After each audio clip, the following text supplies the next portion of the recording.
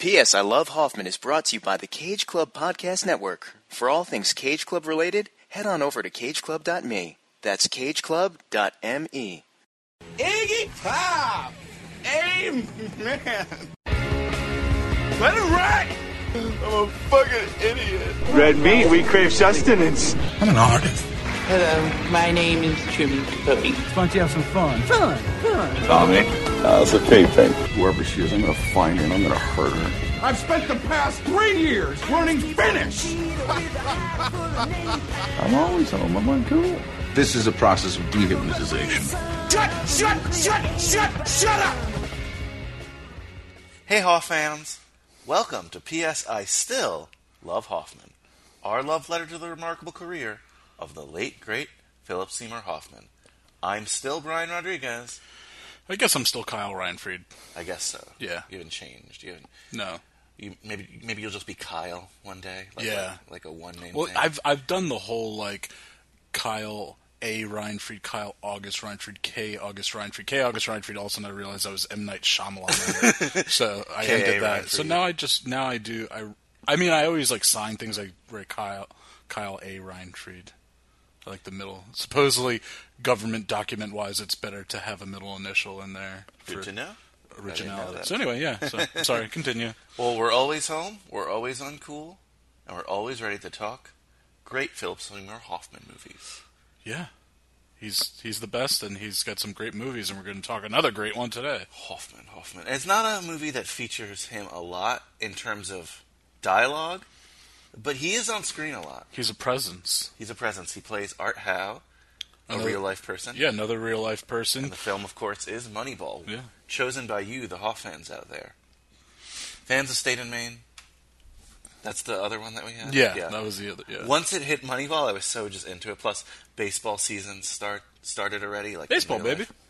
So it was perfect. It feels like it's our almost baseball opening day. Yes. For P.S. I Love Hoffman. When was Mets opening day? I know Yankees was on Thursday. Thursday as well. And Mets, as we're recording this, the day before this comes out, Mets are 2-0. Nice. Don't want to jinx it. Yankees are 1-1, which sucks because the Orioles really suck, and they lost to the Orioles yesterday. Happens. First game I ever went to was against the Orioles, and they lost. So. But it's so early. Like Kyle, I know you're a Yankee fan, but you're more of a football fan, as you said. You're more of a Giants fan. Wearing a Giants hoodie as we speak. Yeah. And I'm wearing a Clueless T-shirt. Yeah, I'm completely happy with everything the Giants are doing. So. No, we won't get into that. Yeah. But you know how it is. First game of the season is like the first month of the season in baseball. Yeah. So much overreaction, so much, oh my God. Like, if you win at the beginning, everyone thinks you're the best team in the world. If you lose at the beginning, Yeah. worst team in the Baseball's world. like theater. Like the second act is when, Absolutely, and which is kind of the plot of the team today, the Oakland A's, in this exact film. And the thing that they say about baseball, which I love, is that you can't run the clock out, You have to play at least the 9 innings. One thing I wanted to touch on before we dive in, and we'll dive in soon. Remember, guys, this is a rewatch that we're doing commentary on, so you either want to have your Moneyball DVD, Blu-ray, or streaming somewhere, and when we say go, that's when you press play. What do we have today? Blu-ray, DVD? Blu-ray. Nice. So, Yeah. So you owned it? That means you liked it? Oh, yeah. I love this movie. We reference it a lot. The one thing I wanted to touch on before we dive into Moneyball here, and we'll do this, we'll have a chat about this more on our mid-month episode, Yeah. But it was recently Amy Sedaris' birthday. Yes, it was. And she was also on Mark Maron's birthday. podcast. Yeah, Mark Maron's, yeah. Where she talked a lot about Philip Seymour Hoffman, so if you want to do some homework, I usually assign homework on High School Slumber Party, but I'll assign some Philip Seymour Hoffman homework here. Listen to that episode of that podcast. It's called WTF, right? What the fuck? Yeah, I just know it as like Mark Maron's podcast. Yeah. I don't think of it that way. Yes. But listen to her episode of that podcast, because like I said, we're going to talk about it more in our mid-month episode. Yes, definitely. Check it out. It's a fun episode. Mark Maron's awesome. Amy Sedaris is awesome, and she shares some good stories about the big guy. Oh, yeah. And hopefully we'll be talking a lot of Hoffman today, despite maybe him not being the main character of this film. Yeah. We got a pretty lead actor in this movie of Mr. Brad Pitt, so... Do you think Some eye that you candy. are the chubby Brad Pitt? No. I mean... Have you ever compared yourself to Brad Pitt? Yeah, my hair, when I had my long hair. So Brad Pitt when he had his Legends of the Fall hair. So, yes. So you're kind of like the New Jersey Brad Pitt. Well, you were when you had the long hair. When I had long hair. No longer. Now I'm just... I don't know what I am anymore. That's why I don't know if I'm Kyle Reinfried. True. You could be Kyle. You could be a symbol for all we know. That'd be cool. A symbol. Maybe you would... I'm Batman. Would you, when you die... Yeah. When you die, would you want to be turned into a food? Like foodie films, you know? Maybe for an animal? I don't know. Like not people. I'm not Soylent Green. I'm trying to think of, you know, what you could be best represented by. Yeah, I guess, I don't know, toss in the ocean, let something eat me. That's fair. Yeah. A nice at sea burial. All right, let's start the movie. First pitch. You ready? First pitch. Yeah. Kyle Reinfried. That's funny. Okay. I'll count it down if you want. When we say go, yeah. Oh yeah, we're on the. It's the again, just like last time. Right. The burst of the Columbia torch, right? Mm-hmm. So you yeah, should be as soon as you press play, we'll press play. Yes. 3, 2, 1, go. Opening. That Columbia lady. Yeah, Columbia lady. It's not the Statue of Liberty. I think I've said this before, because she doesn't have a book. Clearly. Yeah. I said this last time that she looks like the girl from Boy Meets World, and then we had a whole that screen. Fun. Yeah, okay. Did you end up looking at it? Oh, I did. Long and hard. Whoa. No pun intended. So I love baseball. A little bit of background. Mickey Mantle quote. You're a Mickey Mantle guy because you like the HBO film 61. Yes, Billy Crystal, HBO directed movie. But yeah, Johnny Damon before he was a Yankee, and before he was a Red Sox. Yeah. So I love baseball, and I love this book, Moneyball, Michael Lewis. It's probably my favorite book of all time. I was so excited when they started talking about doing this film. Mm-hmm. Originally, it was a Soderbergh picture. Yeah. Shout out to Cinemakers when they covered all Soderbergh films. And this is something Brad Pitt really, really, really wanted to do. Yeah, this like some of our other favorite movies, like High Fidelity for John Cusack, and well, some other ones are escaping me right now. The point being, it's a movie that like the actor was very passionate about. Yeah, because even when Soderbergh left, Soderbergh left because he wanted to do it more of I don't want to say documentary style, but he wanted to use real players. Yeah, like Girlfriend Experience style. Yeah. Like gritty and raw and with... And the studio was like, yeah, we don't want to do that. Yeah. So, I mean, right here, Yankees, A's, they're playing each other, and it shows the crazy... Derek Jeter. The crazy salary, like, marks there. That's there cool. There are players who make $30 million today. Why does baseball allow that versus, like, you know... like football, where they, you know, then finally salary caps and stuff. Because football union is one of the weakest, and the baseball union is one of the strongest of all unions. Huh. They did a strike. They had a strike for an entire year. You know, baseball has no cap. Baseball, it's a guaranteed contract. No matter what, you have to pay the entire thing out. Wow. Oh, Giuliani, Rudy, but before he was crazy. The one thing about baseball contracts is, though, the way they work. If you come up late, like from the minor leagues, you might not hit free agency till you're 29, 30. However, they have arbitration. Like, if you're good, you will get paid $20, $30 million forcibly by, like, a judge. Oh. So, wow. Yeah, this is the one thing when we covered this on, like, P.S. I Love Hoffman.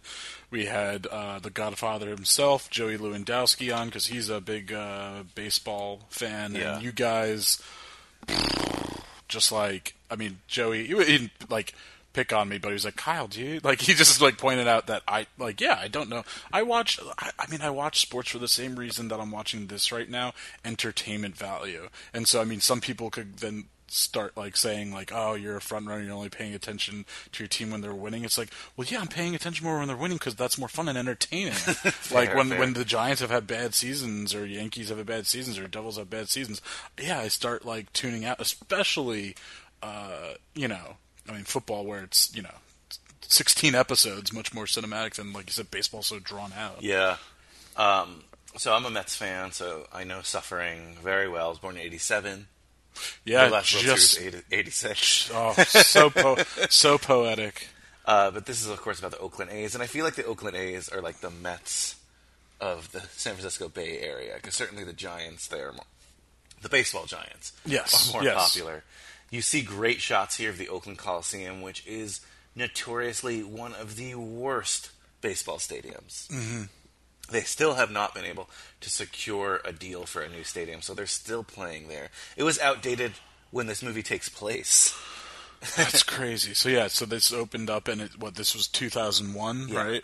That's crazy. So the Yankees end up going to the World Series that year, and I think they end up losing to the Marlins? No, 2001, they lose to the Diamondbacks. Oh, I thought that was 2000. Oh, 2003 was Marlins. Yeah, Diamondbacks was 2001. I knew it was one or the other. So I remember being, I was a hardcore baseball fan at this point. Still am, but definitely here. I remember these teams and not knowing what was going on there. We used to all, not like kids. As kids we used to talk like, how are the A's winning? Even before this, their roster is not that good, and that's a little bit of a misnomer. And you talk about fact versus fiction in this film. They make it seem like Billy Beane, who Brad Pitt plays, they make it seem like he got this like Moneyball idea in this off season. Yeah, but it had been something that they had been festering. Doing little by little throughout the years. Yeah, this is just the year that the author just happened to write the book, and he said he was going to see the A's for a year. Yeah, and it was because how are they winning? Yeah, exactly. There was already some inspiration for the author. I just look at, we've been seeing Brad Pitt on screen for a few minutes now, and I just love how the film opened up, and it just already depicts exactly what kind of guy he is, or at least the way. It's very much Billy Beane wasn't like happy, right, with the way he was portrayed. Really? No, I think Billy Beane was happy. I think it was Art Howe who was. I'm sorry, it was Art Howe. Yeah. I don't know why I just touched your knee when I was. Oh my God, Kyle, you're this right. is an audio podcast. Yeah, no one they didn't had have to know that. No one had to know that. But I shared it. So this, I think this movie does a really, really good job. Yeah. And I said that fact and fiction thing for a reason. A lot of baseball purists, there's a lot of people who don't like the numbers aspect of baseball. They didn't like this film because, it's not a 100% true story. But what the film does, the book to an extent, but definitely the film, is take an incredibly numbers book, an incredibly complex story, and make it enjoyable for someone who necessarily doesn't like baseball. Yeah, they did also, and baseball's more entertaining, but I think they did a better job with this movie because he's a more talented filmmaker than Anna McKay for The Big Short.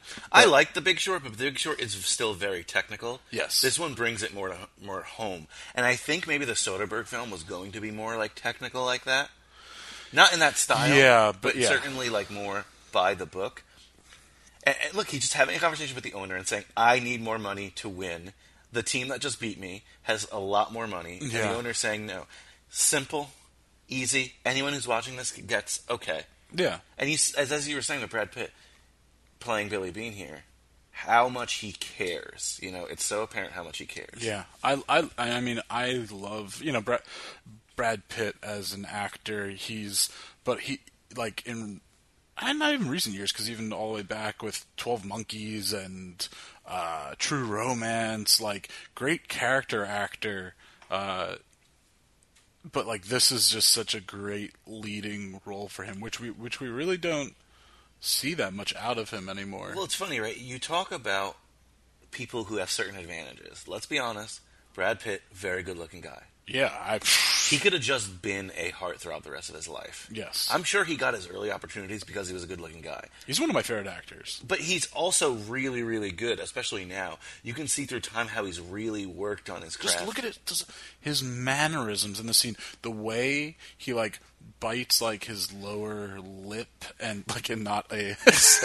but, he just does, he's really just, at this point, mastered... he's on, just like we talk about Philip Seymour Hoffman, just that he expresses so much without saying anything.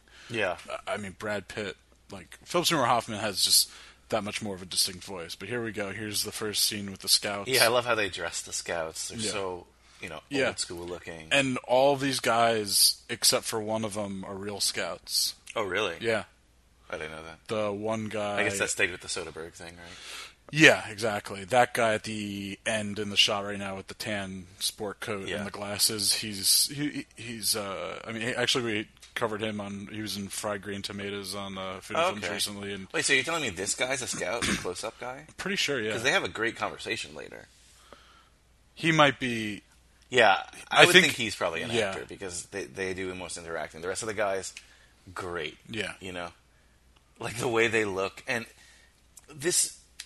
As a book reader, I love this movie. You know how those people say, and Kyle, we make a joke that you and I both don't read a lot of books. So. I don't, yeah. I wish I did, but I just get lost in the words. Because you hear so many people like, oh, I read the book, then I saw the movie, the book was better.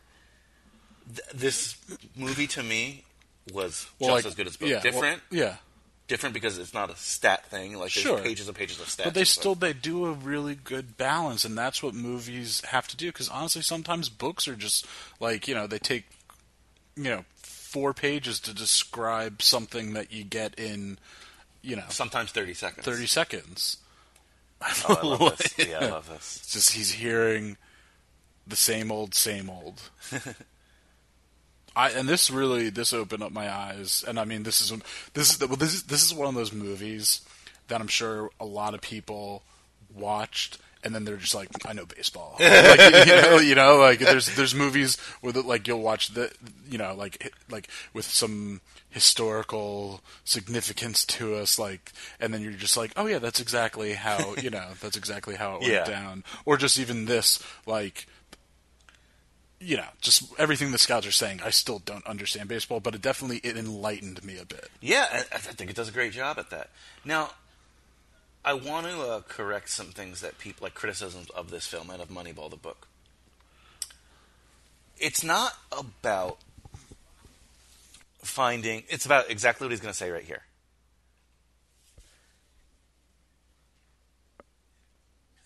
That's the trailer line. It's an unfair game. How do you win the unfair game?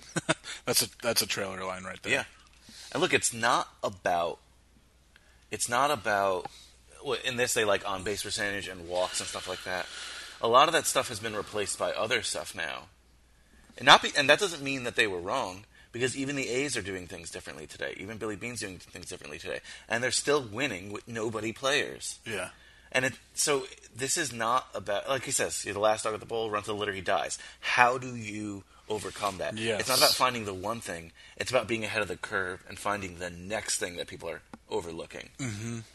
Yeah. I mean, I just love all the reactions from all these guys at the table. Yeah, supposedly I was reading, I didn't write down his name, but I think it's one of the older gentlemen from Brad Pitt's angle to the left side. One of them's like a longtime Kansas City Royals scout. See, yeah, what he's saying though, like, you can't play like the people with different resources. You have to be savvy, and I think it's true in life. See, great line, but the more I see it, the more I'm upset about it. It's the smallest thing. He says, like, we're looking for Fabio, and he goes, who's Fabio? Yeah, like he's reading the line. Wouldn't you just be saying it the same way he said it? Well, I mean, possibly. I don't know, accent difference. Like, people say a lot. Yeah, but like, that would come from reading. You wouldn't know how it's spelled, But now that you tell me that that's like a real scout, I can't blame him too much. He's an actor.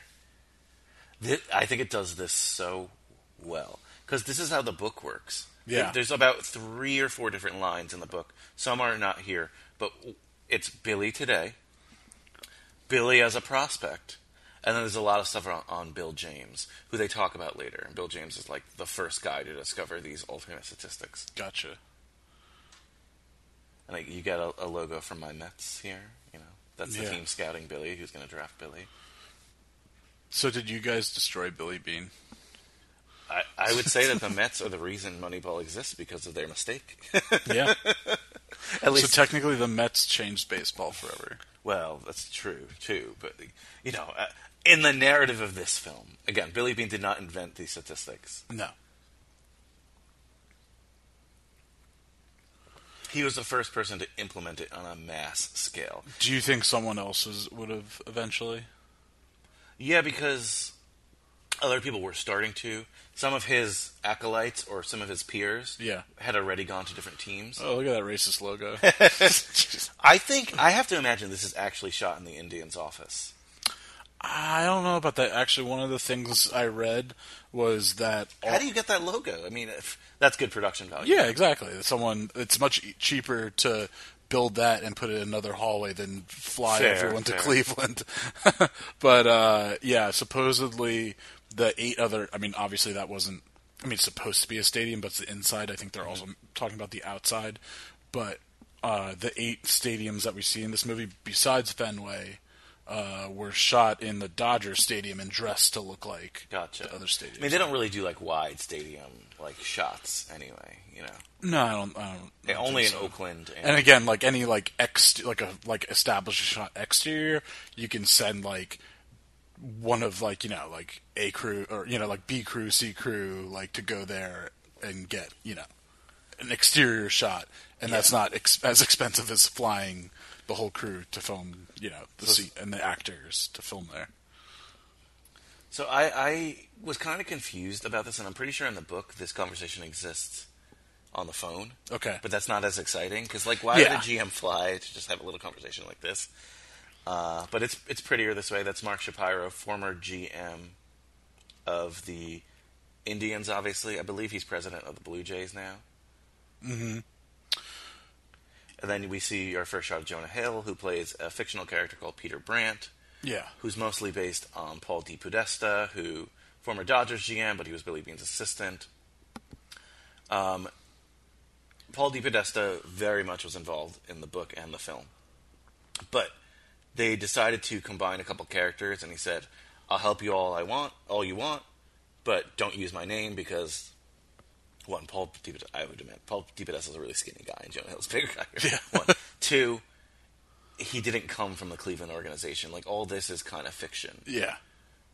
Listen, guys, you're very lucky to have Brian explaining all this. But it doesn't really. I think it's better this way because it's not. I don't want a biography all the time. Okay, so it's very ironic, right? Because we discussed the Queen film before.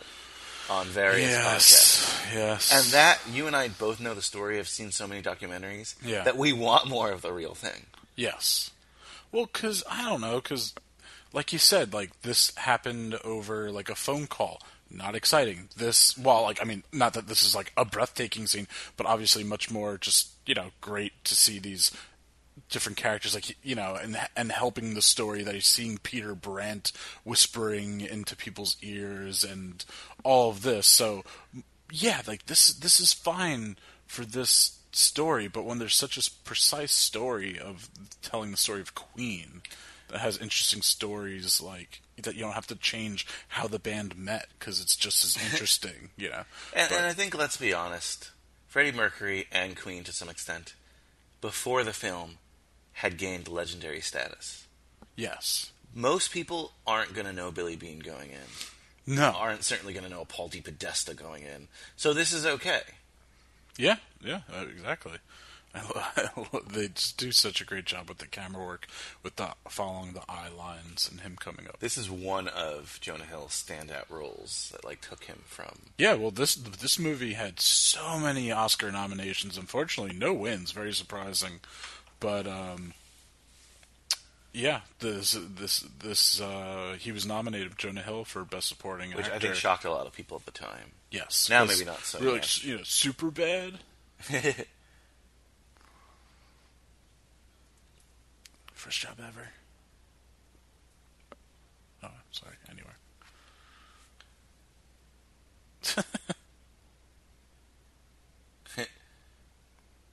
And that was very different. They talk about how he, he's an Ivy Leaguer. He's studied economics. Yeah. Very common in baseball today for front offices to be that way.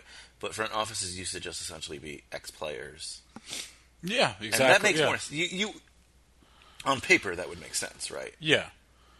But yeah, they still obviously do that, but then it's very interesting that to see the players that will then go and work for either the team that they were always with, or work for another ball club, or in all sports, or you see the guys that become the announcers, or the guys that end up coaching, or the guys, then you just have your Michael Strahans that just do everything. That's very rare.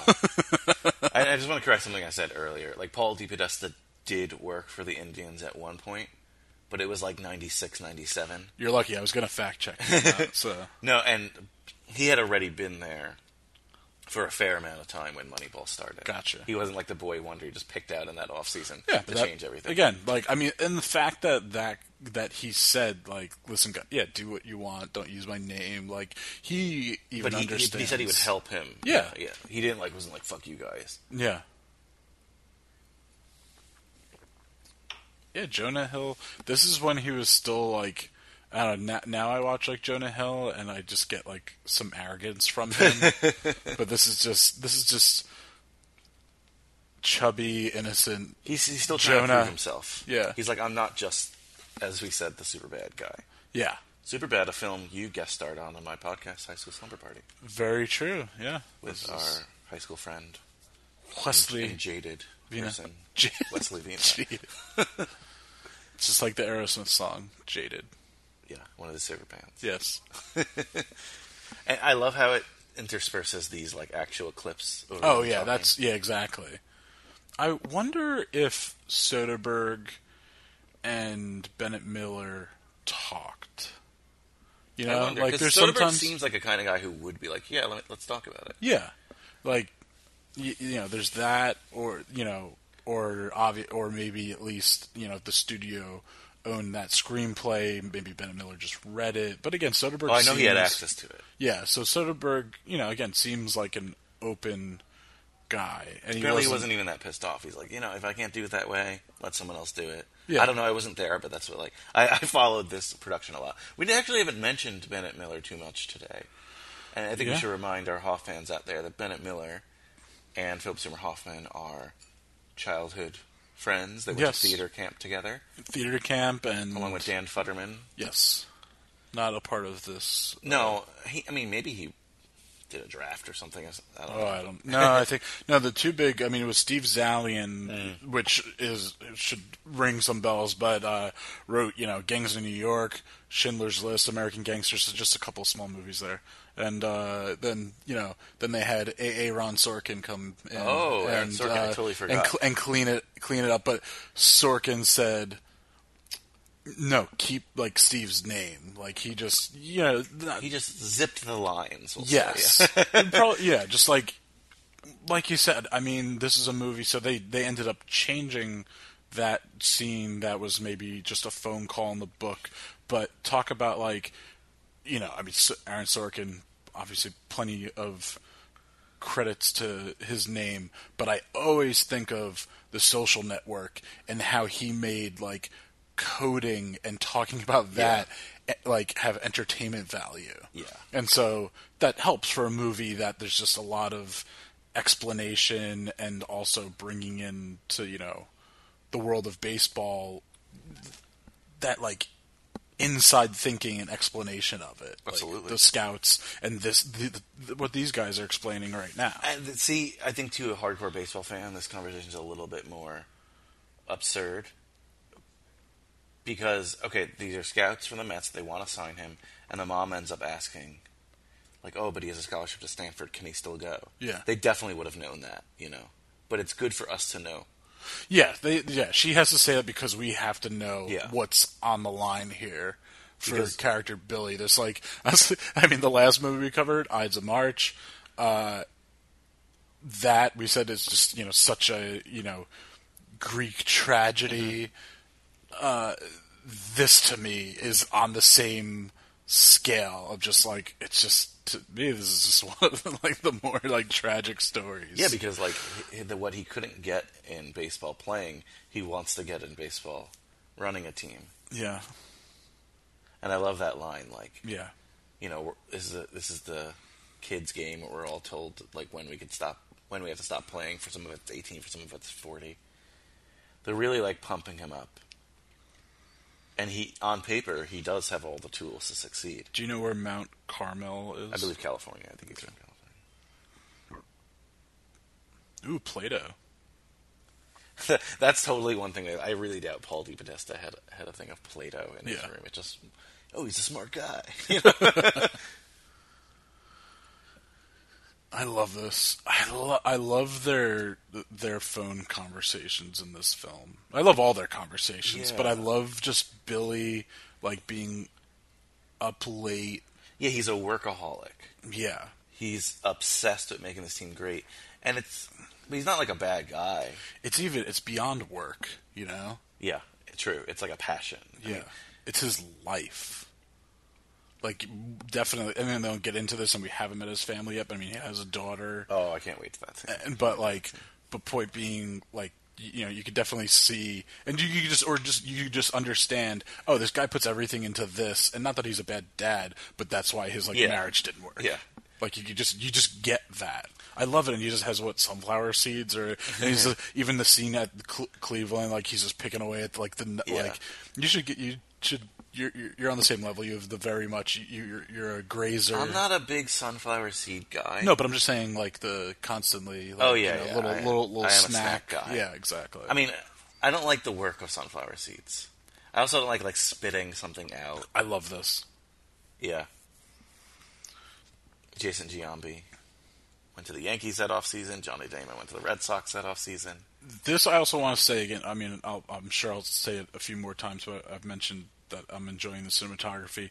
But this is a movie where, I mean, cinematography, it's not just about the camera angles, but the lighting in this movie is amazing. Like, I'm not going to get too technical about what they're doing, but I truly love the way this movie is lit, and it just makes the cinematography pop, and I love the colors, and I love, like, baseball is about colors, right? Like, the green of the grass. The A's have such great colors for, like, in terms of, like, distinction between, like, that hunter green and that yellow that just pops. Taxi cab yellow. No, it's a little more lighter than taxi. I don't know what their yellow is called. Red, like Kelly my mother's green. Marinara. Sorry, Bobby De Niro. I love this right here. Yeah.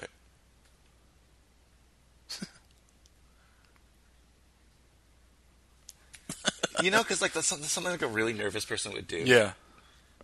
And it just adheres to just their relationship and what, you know, I mean, the character development in this movie is fantastic. Okay, so there are little cute things it does to, like, high-five the book readers. Mm-hmm. Like, little things that you wouldn't, and I'll point them out when they happen. I just love the way he's holding the baseball.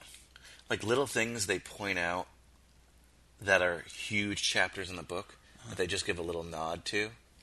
And, like, a lot of them happen in the room, his video room.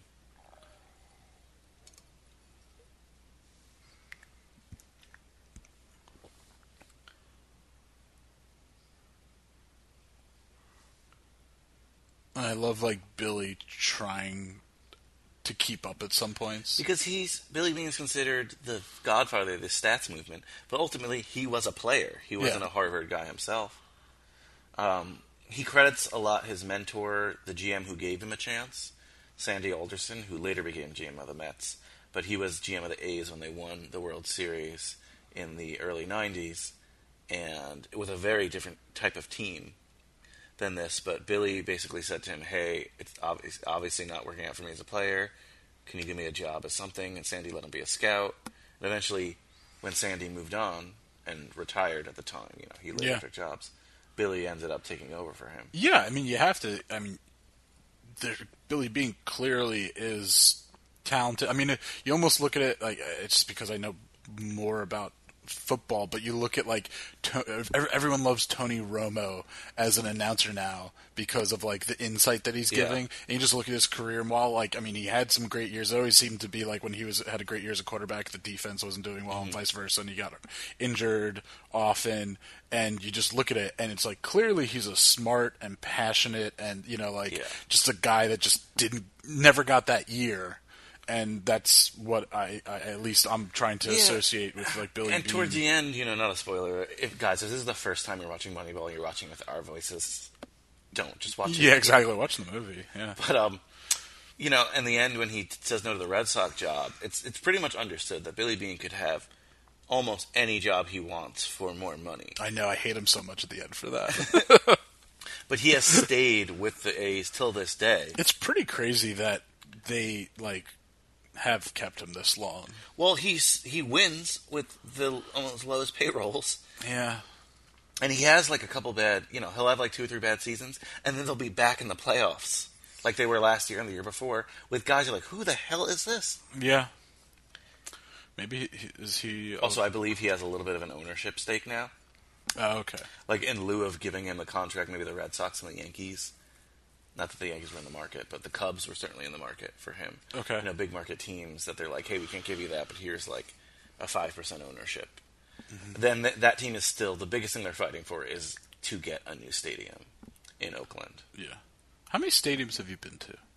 I have not. Here we go. Yeah, here we go.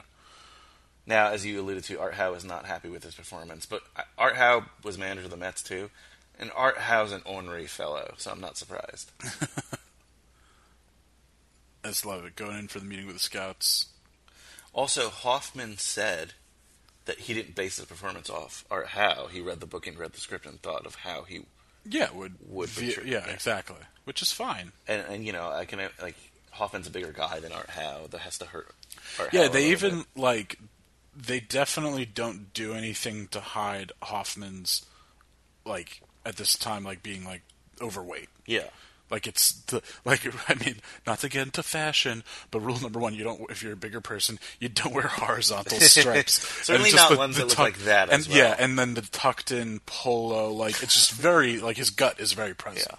Yeah. But I just love, look at, these are just 2, at this point, veteran actors, just it's like a fucking ping pong table, just just back and forth. I would just be honored if I was Art Howe, if Philip Seymour Hoffman was going to play me. Well, do you really think that Art Howe knew? I don't know. No offense, Art Howe, if you're listening, but thank you for listening. Now, this was actually at the time when the A's would put these seasons and get to the playoffs. Yeah. And develop these players because look, they had Giambi. They didn't sign him though. Mm-hmm. It was Jermaine Dye. I think they traded for Jermaine Dye because he was on the Royals. But Isringhausen, they stole from the Mets and made good. Yeah. All these good players they had, and one of the biggest criticisms of this film is they don't touch on the pitching staff, which was amazing. Barry Zito, Mark Mulder. Who was the third guy now? I'm missing him. I'll figure it out. But they had a great pitching staff that they developed, and people were like, wow, this must be Art Howe who's doing this. Mm-hmm. Art Howe must be the best manager. Yeah, they get into that. Yeah, definitely. Yeah. How does he keep winning with this, not garbage, but he keeps developing these young players. Mm-hmm. There's another actor in this scene now that we didn't see before, but he's in. I think since this room is more filled, they definitely have more, actors in it now. But the guy in the red polo or red shirt, he's been in other movies. He was in The Fighter with Mark Wahlberg, and very Irish-looking guy. And the other pitcher I missed was Tim Hudson, by the way. And so the biggest criticism of this film on baseball fans, old school baseball fans, is that they're like, oh, they act like they won on these numbers, but it was really that pitching staff. No one said it wasn't the pitching staff here. Do you hear any mention of the pitching staff in this entire film? It's about getting those runs that they lost, which they're bringing up here. Yeah. And it makes so much sense, right? They're like, we don't need to replace Giambi. We need to just equal the amount that we had before. I mean, it's definitely, it's just a good scene that's simplifying what we need to know. Yeah. Because obviously there's more... I mean, there's an equation for it, so right away. I love everything he does. The fact that's just such a specific decision to take the cap off with your mouth and then spit it onto the table. There's so many, especially watching this movie. I mean, this is probably the first time I watched it since we watched it for PSL with Hoffman. Now, so they just mentioned Jeremy Giambi, Jason's brother, and Yes. he's going to be one of the replacements. What's funny is they act like they're acquiring him. In real life, he's already on the team. Oh, and he was okay. actually seen in the earlier, the Footage. famous play, the flip play, Yeah. the Jeter one. A fluke that the Yankees won that game. I mean, it wasn't a fluke because it was a great play by Jeter, but it was barely the A's would have beaten the Yankees. Yeah. He's actually the one who hit the ball in that play, or something along the lines. Like, I know he was involved in that play. But it's still, whatever. It doesn't kill the movie. Yeah. Who cares about Jeremy Giambi? Party boy.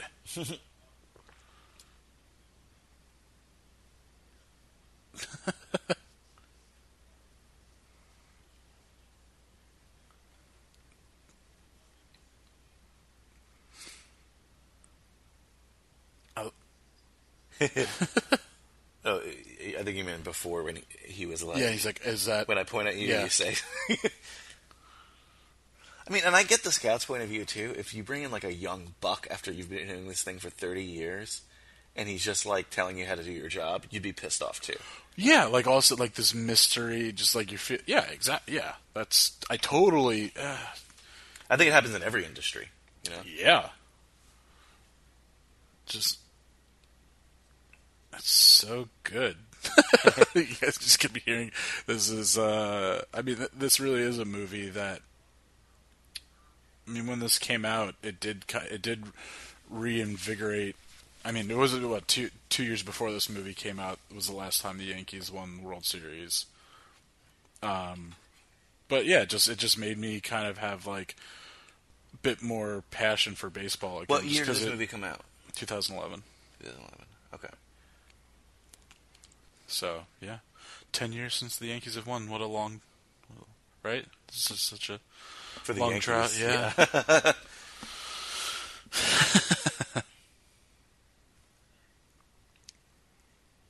And I think, like, this book changed almost every industry.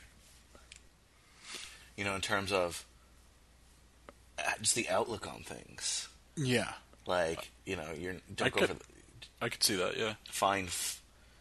The flaw might not be an actual flaw. You know, they brought up there's Chad always... Bradford, who was through underhand, but he still was good. And Yeah, there's always... There's a really good message behind it all, too.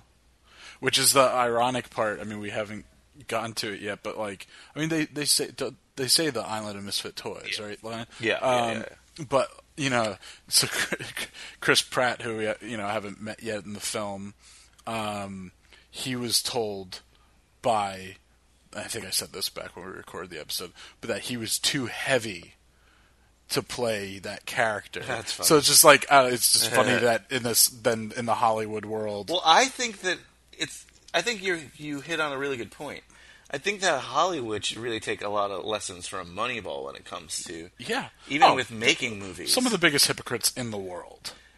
Wouldn't you say? I know you're not I know you work in film and stuff, but not on the Hollywood level. No. Wouldn't you say that there is so much waste on a film? Oh, here we go. Speaking of so much, yeah. I mean, God, Like- I mean, yeah. I'm not going to get into like political and union talk and stuff like that. But No, but even that aside, like in terms of just like there are a lot of positions of people who just stand around. And I know you said that yes, it is one of those industries that is the cliche of the line "hurry up and wait," because there's a lot to do in like a little time, and then you have this huge span of time where you just have to sit around. But it's like it's almost not on the level of importance, but like you're waiting in the ER for an emergency to come in. And then it's go time, and that's kind of how working on films is, because everyone except for like when they're filming, I mean, there's still a lot of people that are working right now. Forget the actors, but you know, between your director, your camera operator, assistant camera, your DP, your gaffers paying attention to the lighting, but all of those long credits that you see at the end of the film, all those people are standing by. The makeup artist is standing by. The best boy is standing by. And then when they have to change, because they're filming all of Chris Pratt's shots, and then they're redoing it and filming all these shots, and they have to change the lighting because that side of the room isn't lit when that side is. So it's just... it's just one of those. If they could save money, they would. So by having too many people, they don't like, movies don't want to have a large crew or something like that, because that just means paying that many more people. But there just isn't. There hasn't been a way to perfect it yet. But there, by all means, there still is like a lot of wasting. But to get back to the whole, yeah, I'm sure there are ways. A lot of people have said that potentially they make movies with this kind of structure and so inaccessible that there are less than them. Yeah. If you think about how many podcasts there are, 660,000 podcasts out there, how can anyone actually? Thank you guys for listening today. Yes. But how can anyone actually like break out? Yeah. You know, and be something unless you're something before. And I think that's something Hollywood fights. Well, they're creatures of habit, which is definitely what this movie shows, like creatures of habit for baseball, and that's just, I mean, again, that's something that like kind of every industry has.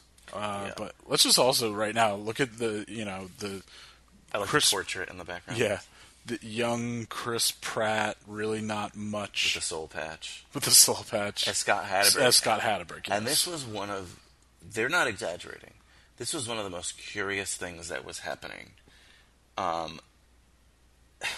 People, like, the baseball press were like, why the hell did the A's just sign the Red Sox backup catcher? Not even talking about his arm, like, they got there in, like, the stroke of midnight to sign this guy. Yeah.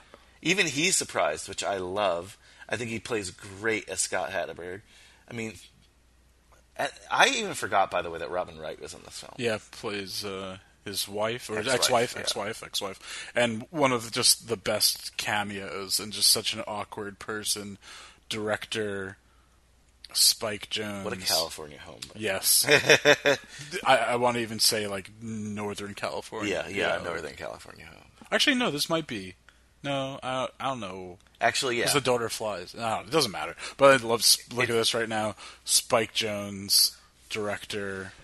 And just for those who maybe are not familiar with Spike Jonze, Kyle, like, what is he famous for directing? Okay, adaptation, oh God, Jesus Christ right now. Did you do Her? Her, oh God, why am I blanking on the John Cusack? Being John Malkovich. Being John Malkovich, thank you. Where the Wild Things Are, and then just, I mean, famous music video director. This is funny. This is a time, I think. Giamboni.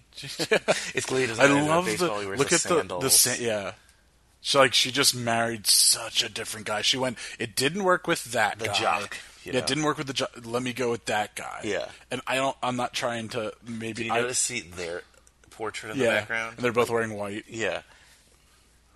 It's a really, really good. What a fun photo shoot day that probably was.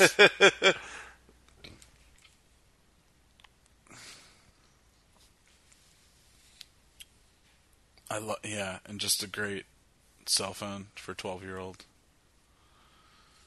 I think Wolf of Wall Street came out 2 years after this, with Jonah Hill's in, and Spike Jonze has a small role in that movie too, where I actually got to meet him because they were filming The Town Over from like right where we grew up. Oh yeah, I forgot about that. And he was just a really cool guy. Actually, it was Wes that was there and was just like, I think that's Spike Jonze, because we know that he was in the movie. No, yeah. And we were like, why would Spike Jonze be here? And he's like, yeah, I'm in a small like role in this. And he's just, that's cool. Yeah, and here we get to meet his daughter. Yeah, I love the father-daughter dynamic here. Yeah. Just back to Pratt and Hatteberg for a little bit. I really, really enjoy that entire arc in the film. It's one of the better ones of like the players they focus on, and it's a big one in the book. So I think they do a really, really good job of that. And it's one of these breakout Chris Pratt roles that once he got on Parks and Rec and stuff, and then started like moving up here and there, you would like look like, okay. Yeah. So I mean, when they were filming this, there was probably only like 2 seasons of Parks and Rec at that point. I think Parks and Rec ended in 2014, 15. So maybe. So, and there was like 7 seasons of that. Yeah, no, so it would be like... when he was doing things like that, this is obviously before Guardians, but... Yes. You have like Zero Dark 30 as well. Like, yeah. We're not Bin Laden. yeah, exactly, yeah. I love their relationship. I do, and I always say that, and then I think I'd make a good divorced father. And then I really think about that, I'm like, that's really dark. Like a really good divorced father. Because their relationship is built on his yearning to be with her, you know? Yeah. And he's known, like, the balance of time that he spends on the baseball. His whole life is baseball and her. Yeah. And that's it. We don't see him dating other people in the film. I'm sure I think Billy Bean's since remarried and stuff like that. But for the sake of the character, Billy Bean. A song that becomes... plays I love that later on. Scene later. And it's funny because if I forget to mention it, classic old Mets uniform. Would you get that? Racing shirt. I would. I definitely would get that jersey. That song. Obviously, I forgot who actually wrote the song, but it's like a famous song. Mm-hmm. But one of the most Googled questions to this film is, did Billy Bean's daughter really write that song? I'm like, come on, guys. Yes, she did, to answer your question. See, I don't think broadcasters would ever say that. Like, he turned down a scholarship to go to Stanford. No, but they're playing the chorus right now. Yes. Oh, what a nice, sexy Mets uniform. The only thing I don't like, and this was... So what years was he on the Mets? Do you know? Like late 80s. Mid-80s. So he wasn't on the 86 team? No, they had traded him like right before. Oh, God. Also, he wasn't consistently on the team. It was like... I like that we got to see Strawberry Jersey. Tidewater Tides, the Mets minor league affiliate at the time in Norfolk. I love that hat. Yeah, that's... Yeah, Toledo Mud Hens. So this is after he was traded. So he's like bouncing around. He's on the Twins. 87. Good year. Yeah, no. They got it's a good look. Brad Pitt, younger. Yeah, you believe it. But he they always talked about him and Strawberry were drafted like around the same time together, going to come up together, and then Lenny Dykstra, who's a D-bag in real life, let's be honest, but Lenny Dykstra was like a nobody who beat out Billy Bean for that position on the World Series team by just like on like guile and working hard. Yeah. And eventually when he went to the Phillies, he did steroids. Yeah. So now we see Bean. Yeah, we see Bean playing for the A's. For the A's, yeah. Oh, okay. This is one of those nods I told you about in the book. Yeah. The book devotes a lot of time to Kevin Youkilis, who ends up. I don't even think at the time. I guess at the time he was on the Red Sox, but at the time of the book, he wasn't quite like an everyday player on the Red Sox, and he had some great seasons with the Red Sox. Oh yeah, he was on at least one of the one of the World Series. One of the World Series teams. I remember watching. He definitely played a few games where, Red Sox versus Yankees, and had some great games, and I fucking hated him. Well, the only two organizations that saw anything in him were the Red Sox and the A's. And DePodesta in the book, and Brandt here, loves him, and he calls him the Greek god of walks, because the guy could, like, walk like nobody's business. See, and there's things deleted from the book that are fine. Yeah. I wish I worked in sports, because then they just get to wear such comfy looking clothes. Like if I just worked in like the Silicon Valley and code, they seemed like they were. I guess so, yeah. But it's like sports and like or you can dress like that if you're like in the mob or something. Yeah, the mafia. So in the book, there's this, and this is where I believe this guy's name is Grady. He gets fired.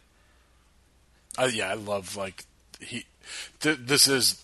Like this conversation really, I mean, it's just the boiling point of, like you said, like the veteran and just old school getting so frustrated by,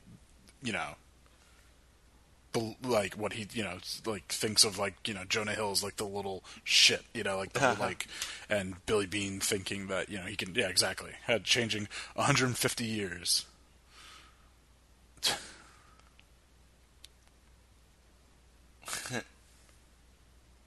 Now, I really doubt he said that.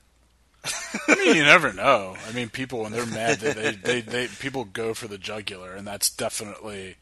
I love it. Okay, my turn. Oh, so perfect. I believe in real life, this guy ended up working for Billy Bean again, like 5 or 6 years later. They patched things up. Yeah, makes sense. I mean, you just, eat crow, and you realize, there were changes to be made. And I think Billy, too, probably, yeah, we can't 100% shoo off old school scouting. No, that's the whole thing. Like, I mean, it's a nice marriage of both. Yes, you can't live in a world of extremes. That's just, that again, this is a great movie that just everything applies to, like, so much shit in the world. And this is, two people that, you could take the same story that's happening, the same dialogue that's happening between these two guys. It's a little physical. Yeah. And make it about, Did you notice, PSH in the background, kind of. And that's what makes Philip Seymour Hoffman so good. He's not like... Well, and they made him wear a red shirt on purpose there to pop in the background, He's just... Yeah, there's so many moments here where he's not talking. And I like how he promotes this Kabuta guy, who, you never play baseball? Good, you're the new head scout.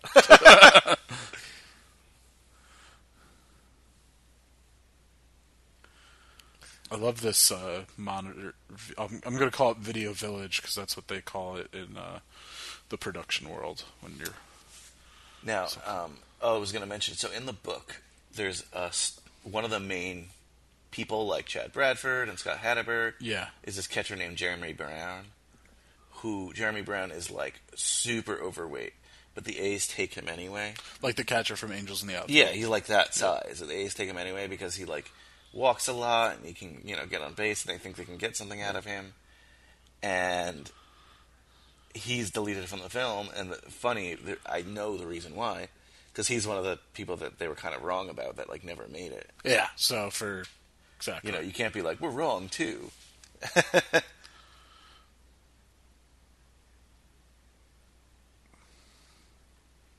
Oh, we get the chorus of they do a good job of, getting to use announcers for exposition. Yeah.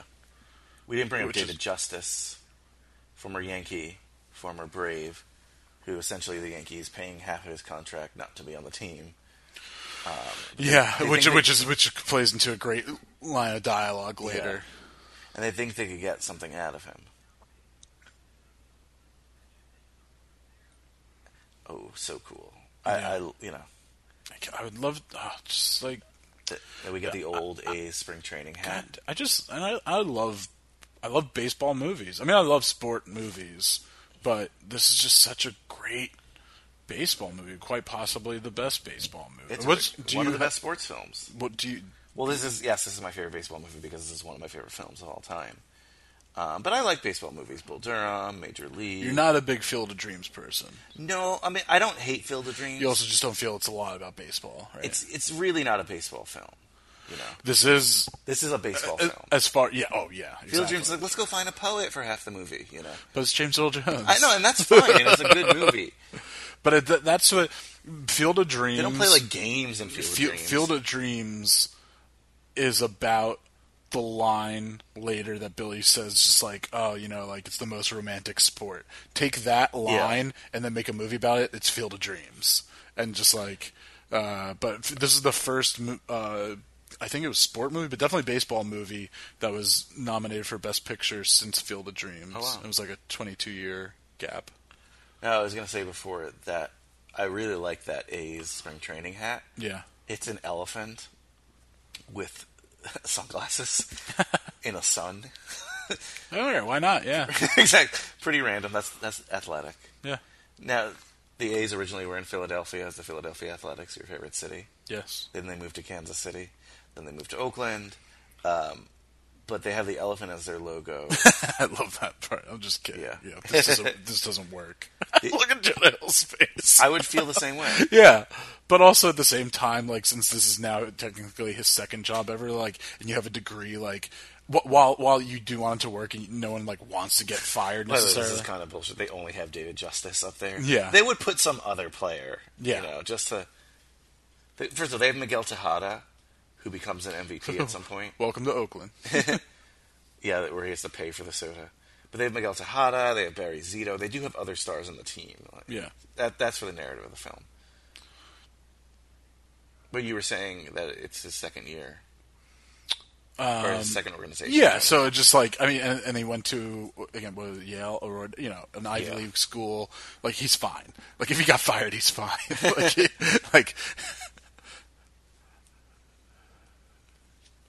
But this guy does a good job as a... Yeah, he does. Oh, I was going to say the elephant is like the alternate logo or the side patch logo of the A's, because in Philadelphia they had a really expensive team one year, and they said that it was, oh, this is your white elephant. You're not going to be able to do anything with it. And then that carried on.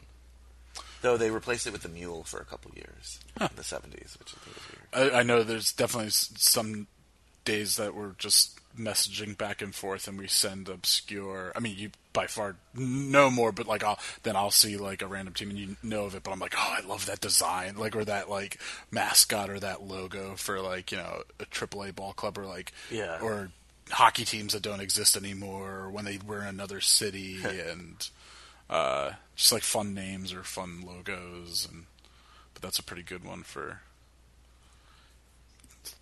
talking, obviously, podcasts. It's like you, and then like to me, like then like Bill Burr, that just he knows so much about sports. Like listening to his like podcast, he just knows so much of like that whole, like you said, like, oh, they're in Philadelphia, then Kansas City, like of that stuff. It's just amazing to me how people It's also very useless.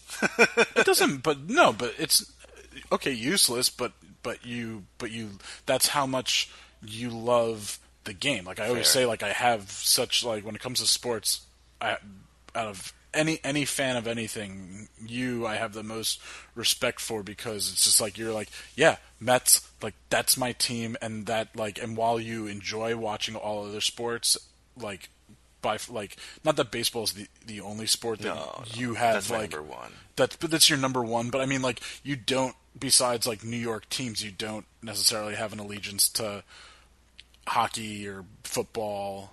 I would say basketball with the Knicks. Yeah, I'm a big Knicks fan. But still, like they don't.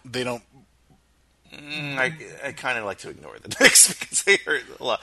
I would say of all teams that hurt the second most, the Knicks would be the second most. Like that I follow the Knicks daily. I don't talk about it because they've been really bad. This is a trailer shot right here. Yeah, certainly the Knicks are number two. But you're right. I'm not like, oh, let me latch onto this team and then become. The Mets are number one. Yeah. Like my entire outlook on life, and my entire life will change if and when they win the World Series. Will there be anything that you'll do differently? Absolutely. What would you do? Absolutely. I would take more chances in my life. Once they win? Yeah. I need to survive now so I can see them win. Oh, in that sense. Okay. Once I see them win. Like you'll go like diving with sharks or something? I mean, maybe. Certainly, okay, it's almost like because I've never seen the Mets win the World Series, I don't believe that anything good will happen in my life. I think that because nothing good has happened in your life. I think everything that good has happened in my life has been dumb luck. It hasn't been anything that I deserved. So because I've never seen a team of mine get a championship that they deserved. And if I see that happen, I think it might change my outlook in life. Okay. But I don't think it'll ever happen. I love... Yeah, we get a little more our Hal moments. He's just completely counter Billy. He really becomes Billy's foil. Yes, yeah, that's like there's no like antagonist in the film. It's pretty. It's like almost like Billy is his worst enemy, like his own worst enemy in a way at some points, and then here we go. Great conversation. Great shot. Yeah. Again, they have him sitting a certain way, like he's just a physical presence. He's not playing the team that he's. Because Art Howe's not being that much of an asshole. Because up until this point, that was pretty much how things went in every sport. The GM put the team together, and the manager or coach tried to make it work did whatever he wanted with those tools. Yeah. 100% in every sport. And I think almost every sport has changed in that respect, where there are plenty of teams that are GM teams now. Yeah. That I would even argue that your Giants are closer to a GM team than they've ever been in terms of... Yeah. Like with Coughlin and Jerry Reese, that was definitely the old model, you know? I give you the Johnnies and Joes. Yeah. You run it. But a lot more NFL teams now are doing it. I'm going to put the team together. Let me get a coach who's going to just listen to me. I feel like Dallas has been that way with Jason Garrett. Oh, yeah, that ginger, yeah. I love to, yeah. But baseball is very... I love what it was. Every time. Yeah. Just the Popeye kind of walk away. And then you see the guy putting the money in. Yeah. There's just so much... These shots are kind of funny. Yeah, it's like one of those things, like they love having that like shipping yard kind of in the background of like driving shots, and while I mean I know it's the Bay Area, but it's like one of those things like we always like power lines. I don't know. I guess it's just to desolate and just. I think it shows like how he watches the games. Yeah, you know? I think it shows goes that to a quiet. Yeah, Oakland is a working class town. They're really trying to say this is a small market, but in actuality, if they were showing like a stat, I don't want to forget this. This is where the book is a lot about, like I said, Bill James, the statistician. Yeah, and this is like the little part they do here that like talks about the Bill James stuff. Yeah. What I was going to say is though they're really trying to make it seem like Oakland is a small market town, and it is. I mean, it's a small market team. This is the moment where I think also Aaron Sorkin like came in and was like, okay, let me make this work for you. So, go ahead. No, you don't see any establishing shots of San Francisco, right? You see the Bay Bridge briefly, but you don't see like the Golden Gate Bridge and stuff like that. Because again, it is Oakland, but what are you going to show of Oakland? Mr. Cooper's house? Cooper. No, I mean, the thing is, like, they're not making it seem like it's a big city or a big place. I think a lot of people who don't know where Oakland is and watch this movie, they're not going to think that it's literally across the river from San Francisco. Yeah. But I live in the Oakland of... kind of, right? Because I was actually just going to say that. The Devils in hockey are very much like the A's in baseball. Yeah. In terms of, the Devils are very much a small market team. Yes. In a big market. Yes. Which is even worse. Yes. Some people would say the Mets act like a small market team. They're not. They're legitimately in the city. But I'd say the Devils and the Islanders in hockey. Yeah, well, the Mets came in and filled a void that was no, left behind. It's more of a joke because the owners are cheap. Yeah, but they filled a void of the Dodgers and the Giants leaving, and and New York just being such a large place. But the Devils came in, and you already had Rangers being one of the original teams, and then had already won 4 cups. The Islanders, and then let's face it, then you got pretty much South Jersey, then going with the Flyers, and they were never going to root for the North Jersey team, and people aren't going to. It's pretty crazy that they came to be a New Jersey team, and. But I'm all for it because I love the Devils. It's a weird thing, right? Like, New Jersey people can vote for can root for a team that's New York on the name. Yeah. But New York people have a hard time rooting for a team has New Jersey. It's because they're snobs. No, but it's a specific place. Yeah. Yeah. Well, and exactly. I think Oakland is very similar. I bet you people in San Francisco have a hard time rooting for the Oakland team. Yes. And that people in Oakland probably don't care about rooting for the San Francisco team. Yes, definitely. I mean, it's just got...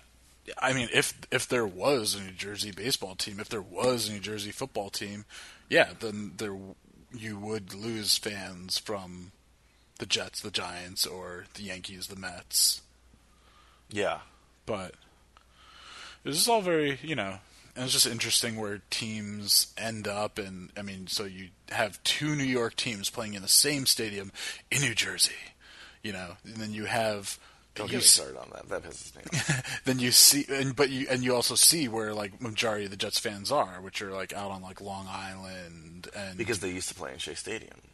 Yeah, but it's just crazy that like they didn't end up out on like Long Island, or you see what happened with the Islanders, and are the Islanders heading back to Long Island? Yeah, because that's where the fans come from, and that's exactly. But they try. It's just sometimes I mean, at the same time that I will make the argument, like I said earlier, like if they could save money, or if they did, they would. But sometimes decisions are made, and it is like, why did you do that? Like, I guess in the end, like you said, once the Mets will win, maybe you'll take more risks. I guess they were in a comfortable place financially to take risks, and see if they moved to Brooklyn, they would then also gain like a new, younger market. They were besides definitely being trying in Long Island. Yeah, they were definitely. They knew that a new stadium was being built also, there.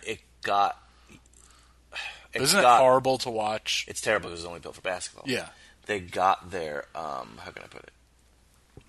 They got their new arena by having to move out of their old arena, and then being like, we want to move back, because they would have just built one right next to that arena. It was so much red tape and politics that they kind of felt forced to do something. Oh, such a sad sign. We're still proud of you. Like, surrounded by nobody. Yeah. Wow. I love these. I was so into baseball at the time. So into baseball that I remember these exact moments. Like 2002 season?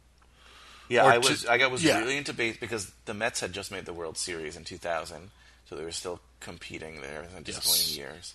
But, I watched baseball my whole life, even as a kid, but I really got into it like 96, like the first Yankees one. Not that I was rooting for the Yankees, but, I started really following the Mets. And here we go with the announcers, like you said earlier, like, Art Howe isn't the problem, Billy Beane is. Yeah. Which, hey, you know what, honestly, I mean, I know the Oakland, the A's don't go on to win the World Series or anything like that, but I very much hope that this is what's going to happen with everyone saying what they are saying about, like, Gettleman as the Giants. Yeah, like, what is he thinking? What is he thinking? Well, like you said, before we started recording, you asked me if I was like watching any like his videos, and he's had to go out and and that's what you get for it being also a New York market. Yeah. But like him going out and explaining himself, it's just like, you know what? In the end of the day, like he doesn't have to explain himself. That's who. I don't know. Well, the wins and losses will explain. Yeah, I love this. Oh my god, I think this was in the trailer too, where he's just like talking to himself, like, "What the hell am I doing?" Yeah. Shit. I don't think this guy still owns the A's, and it looks like at the time he's like a housing developer because you see like the model in the background. Yeah. Yeah, probably a guy that just made money elsewhere and decided to buy a baseball team. Yeah, but he's not one of the richer owners. You have to be really, really, really rich to own a team. Yeah. This guy has more money than any of us will ever have, but it's still not enough for baseball. No. Especially they're a team that doesn't make a lot of money. No, like it's a small market. I mean, you're making your money from. They also don't own their stadium. Yeah. They might own the stadium, but it's not a new stadium. That's not, like we were discussing because of your Foodie Films podcast and just my love for baseball. All the new restaurants and stuff that the Mets have put into Citi Field is just it's a food mecca. And look, that also makes the team a lot of money. Yeah, you're not going to be able to do you're that. Getting it from concessions and merchandising. People aren't going to code merchandising. Oh, isn't it precious? Oh, we've all been there, I think. Yeah, I love this. I love their relationship. I think she went on to be in, what's that, Liev Schreiber? Oh, yeah. Showtime, right? Showtime? Ray Donovan. Ray Donovan, yeah. Liev Schreiber, one of the greater voice... oh, yeah. What a voice. Voice actors, documentarian, narrator. I'm sorry, I want to get her name. Something Irish, I think, right? Or am I thinking of her character on radio? What would her name? Isn't it Abigail something, maybe? I don't know. I'm totally wrong. I'm on Wikipedia, and I'm not. I feel like it's going to be Emily, Abigail. Let me go to IMDb. It's easier. And this is the pressure that I think a lot of people don't think about when you, like, have a high-profile sports job or an athlete. Mm-hmm. Like, when we're calling our radio stations and saying, like, screw this guy. Yeah. I hate him. Trade him. It's that means getting, maybe a father not seeing a kid, someone being uprooted from a school. Oh, yeah. You know? There was something recently where it was just like, I was watching or reading an article, and it was like, like, my kids just started school here. Like we just... we just planted our roots, and what a shitty feeling. But you know what? They get paid a lot of money, so I know. Well, yeah, exactly. It's part of. I mean, I guess it's on the same level as like a military brat, Fair. Except you're living much more comfortable. Karis Dorsey is her name. I love it. That was. So here we go again with our. The way he looks. His like eyebrows really pop in this movie.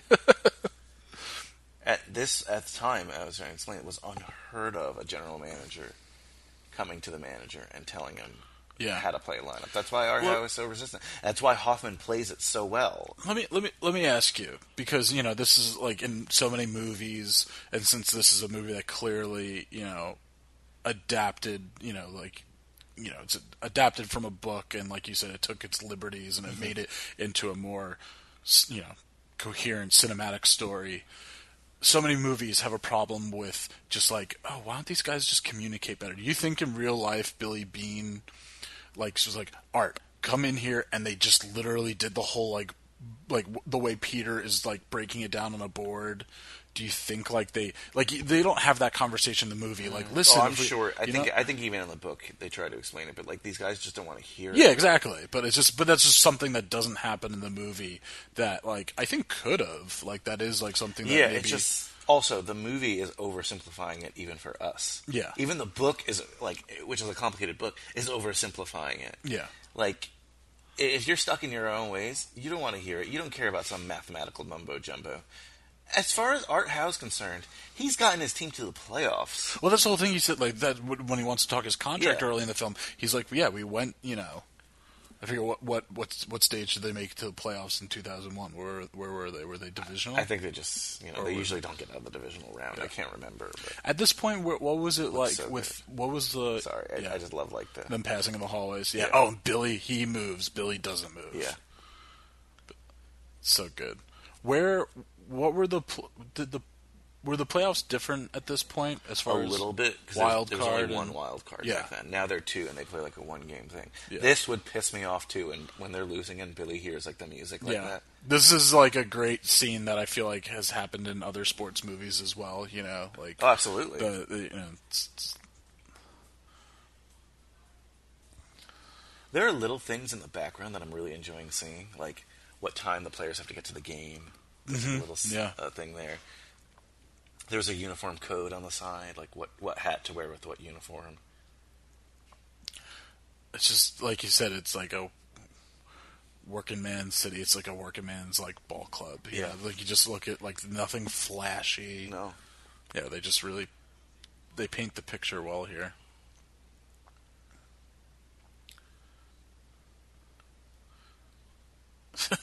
It's such a great this is a movie, and this is like what I would have people watch, like when parents, as far as like when it comes to kids on teams and being like, oh, you're not being fair, everyone, we live in this world where every kid's getting trophies now. It's like, no, like losing isn't fun. Winning is fun. Yeah, there's certainly a balance that needs to be struck. Like, yeah. It shouldn't, like, be like throwing kids on the ground or something like that. No, but if a kid isn't good, you know what? Like, try to help them to get them better. But, like, there's a reason we use the word benching in, like, is in our vernacular. Like, see, I don't believe, like, a little kid should be benched to the point of, like, this kid is not playing. No, but, like, that's also why, like, I was stuck in the outfield. Like, because I wasn't, I think there are ways to, like, help with that, but certainly once you get to a more competitive level. Yeah. But you know what? It's done. That way of thinking is done. You go to locker rooms today. Yeah. And they're the kids that grew up getting all the trophies, so you have to manage them differently. I know you don't like to hear that, but that's 100% the case. Yeah. There's no coach or manager right Weakening of our society. Who's getting in a player's face like they used to.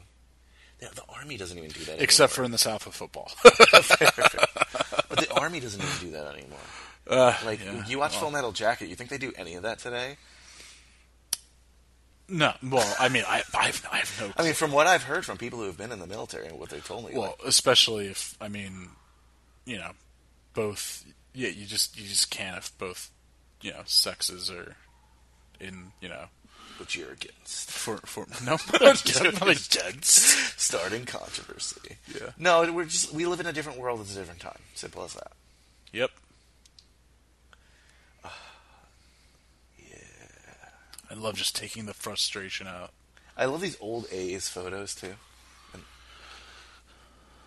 Well, it's like, it makes me think of, like, in the new, in MetLife, I hate the stadium, but, since it's being shared by the Jets and Giants, there isn't a lot of decorations that are the worst part of it. I know, which that are permanent, but there's two, they're on, like, opposite sides of the stadium, and they each have, like, a little mural area, and the Giants have a mural, and it has, like,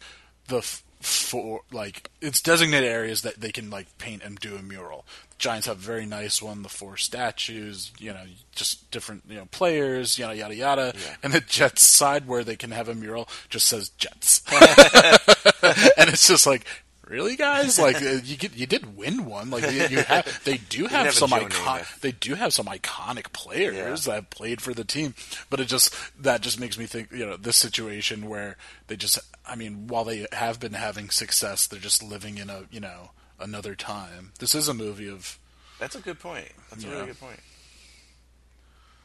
I love the picture of him and his daughter. And the mug's his dad. Yeah. Dave Dombrowski, Red Sox GM now. Tigers GM at the time. So instead of, just to clarify with the film, instead of Art Howe, Philip Seymour Hoffman, playing the players he wants, he's going to say, okay, you're not going to do that. He doesn't want to fire him in the middle of the season.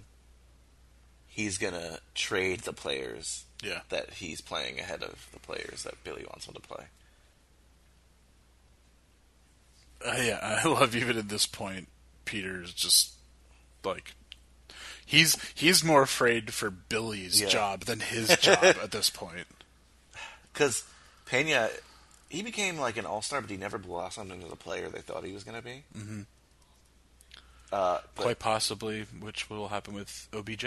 We never know. Well, I mean, OBJ's has already had a better career than Pena. Yeah, right? Okay. But he...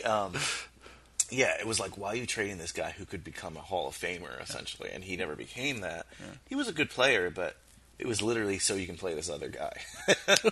Which is risky as hell. Oh, yeah. Do you think, like, even... Like, I don't know what it would be used for, but they have, like, the lottery, like, bingo wheel in the background. Yeah. Like, do you think that that's just the random selection? Like, I don't know. There's just a lot to this. Like, it's there. Again, like, you have to... Like I said... Like PSH was wearing that red polo before, like everything. That's the whole thing with movies. Yeah, like even just the fact that there is a red and blue marker there. Like it's not a political film, but you can start thinking like red and blue. Like those are just two very different. You got cool and warm. Like it's just divisive. Yeah. And I love that. I don't know. You know how I know they're purposely placed there? The writing is green on the whiteboard. I didn't even... And it's red and blue, so you're absolutely right. So it's not even like there's a green and yellow. Green and yellow would make sense, like, because of the colors. Yellow on the whiteboard. That might be blue. I don't know. The lighting in the scene might just be a bit more... It could I don't know. It could but point being... Now we're nitpicking. Yeah. No, but it's just... But that's the great... This is one of those films that you get to talk about that kind of stuff because it's interesting because it's not like Bennett Miller's a veteran filmmaker. This is his... But Bennett Miller, as we learned in Capote, is the guy who will make only the films he wants to make. Yes, he's and very... he'll take years. Is methodical or... Yeah. Okay. It takes years to make the project he wants to make. And I know he was kind of thrown this one, but he was obviously very excited to do it. And that's why I was ultimately very disappointed with Foxcatcher. Was Foxcatcher ever rumored to maybe have Philip Seymour Hoffman?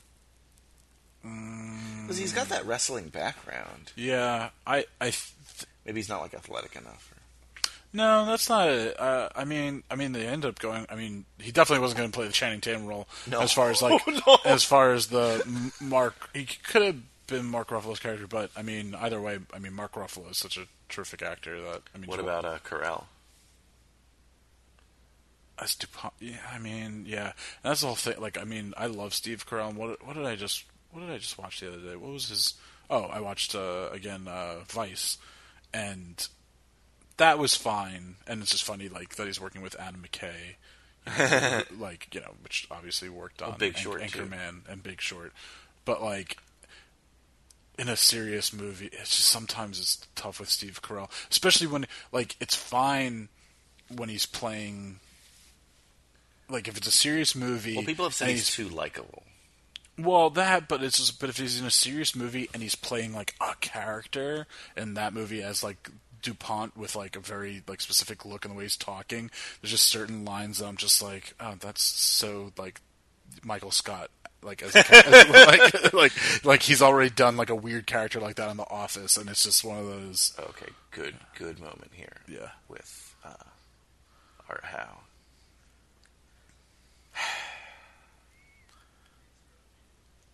The way he tells him, I don't know if he told him that like that. Yeah, like this, but yeah. Yeah, like you can't play him because I traded him. But it just works so well for us as the viewers. Yeah. Just this tension. You know what I found weird when I was rewatching this? There's like a picture of Thomas Jefferson. Yeah. That's like the World Series, 1974. Yeah. Look at his face. Look at our big guy's face. Traded Pena. He's just, at this point, he's just like, oh my god, like, you know, he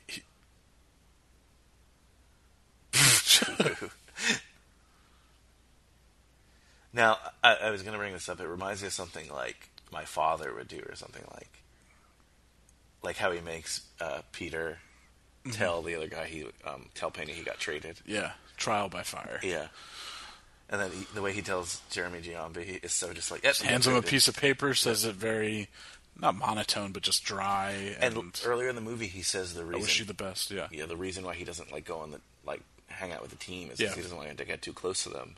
Yeah. So that he has to trade them. And that makes a lot of sense. That was like my father's business theory, too. I don't know if today people operate like that so much anymore. I feel like everyone wants to be everyone's buddy. Kyle, you're old school. You've made it very clear that you're an old school guy. Yeah, but not like in like equality, just in emotions. No, I know, and you're not like, you know... I know it's like civil rights wise. I'm talking about like people wise, you know. But like now, I feel like it's more together and equal. Like I'm your boss, but I'm your buddy. And before it was like the boss. I'm not saying I would be, but it's not like that. But also, I don't want to really be anyone's. You've said this before. Like you have enough friends already. You know, if you get new friends, fine. But you're not actively seeking them. No, like who is when you're like I don't know in your 30s? Like your 20s is the last decade that like you're actively. That you're great. No, but then you're like actively like still out, and you're like, oh, let's like meet like new people. Like it's just like I'll talk with people. I love having conversations with new people, and if a friendship comes from it, but like I don't know, it's not necessary. Unless all my friends die, you heard it here first. Yeah. If you want to be Kyle's friend, you gotta kill. Yeah, it's the Santa Claus.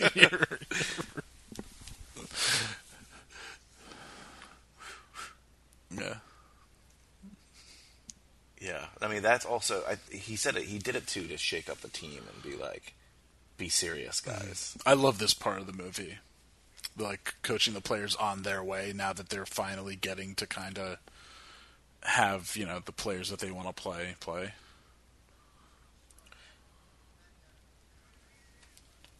Yeah. And this is something that's, like, commonplace right now. The GM like talking like this, like GM game planning, or the assistants game planning with the players. Yeah. Now, to different degrees in different clubhouses, of course. Yeah. Guys have so much information at their fingertips. Sometimes people have said it's too much information. Yeah. That they'll back off and be like, just do your thing. Yeah. Just focus on this. Part of the challenge of, I guess, the decade after this film was, wow, we have all this stuff. How do we get it through to the players? And a lot of people have theorized maybe let us filter the information and to only tell them one or two things, not give them the whole stat sheet. Yeah. some players like that. Some players don't respond. Yeah, need to know bases. Yeah, almost in a way, you know. But I love this is the great part that he's just like trying to make, you know, David Justice and his hubris understand like where the part he's going to play in this team. While he has that big banner outside and its name recognition that comes with him, he you know, no, this is the it's one of my favorite scenes.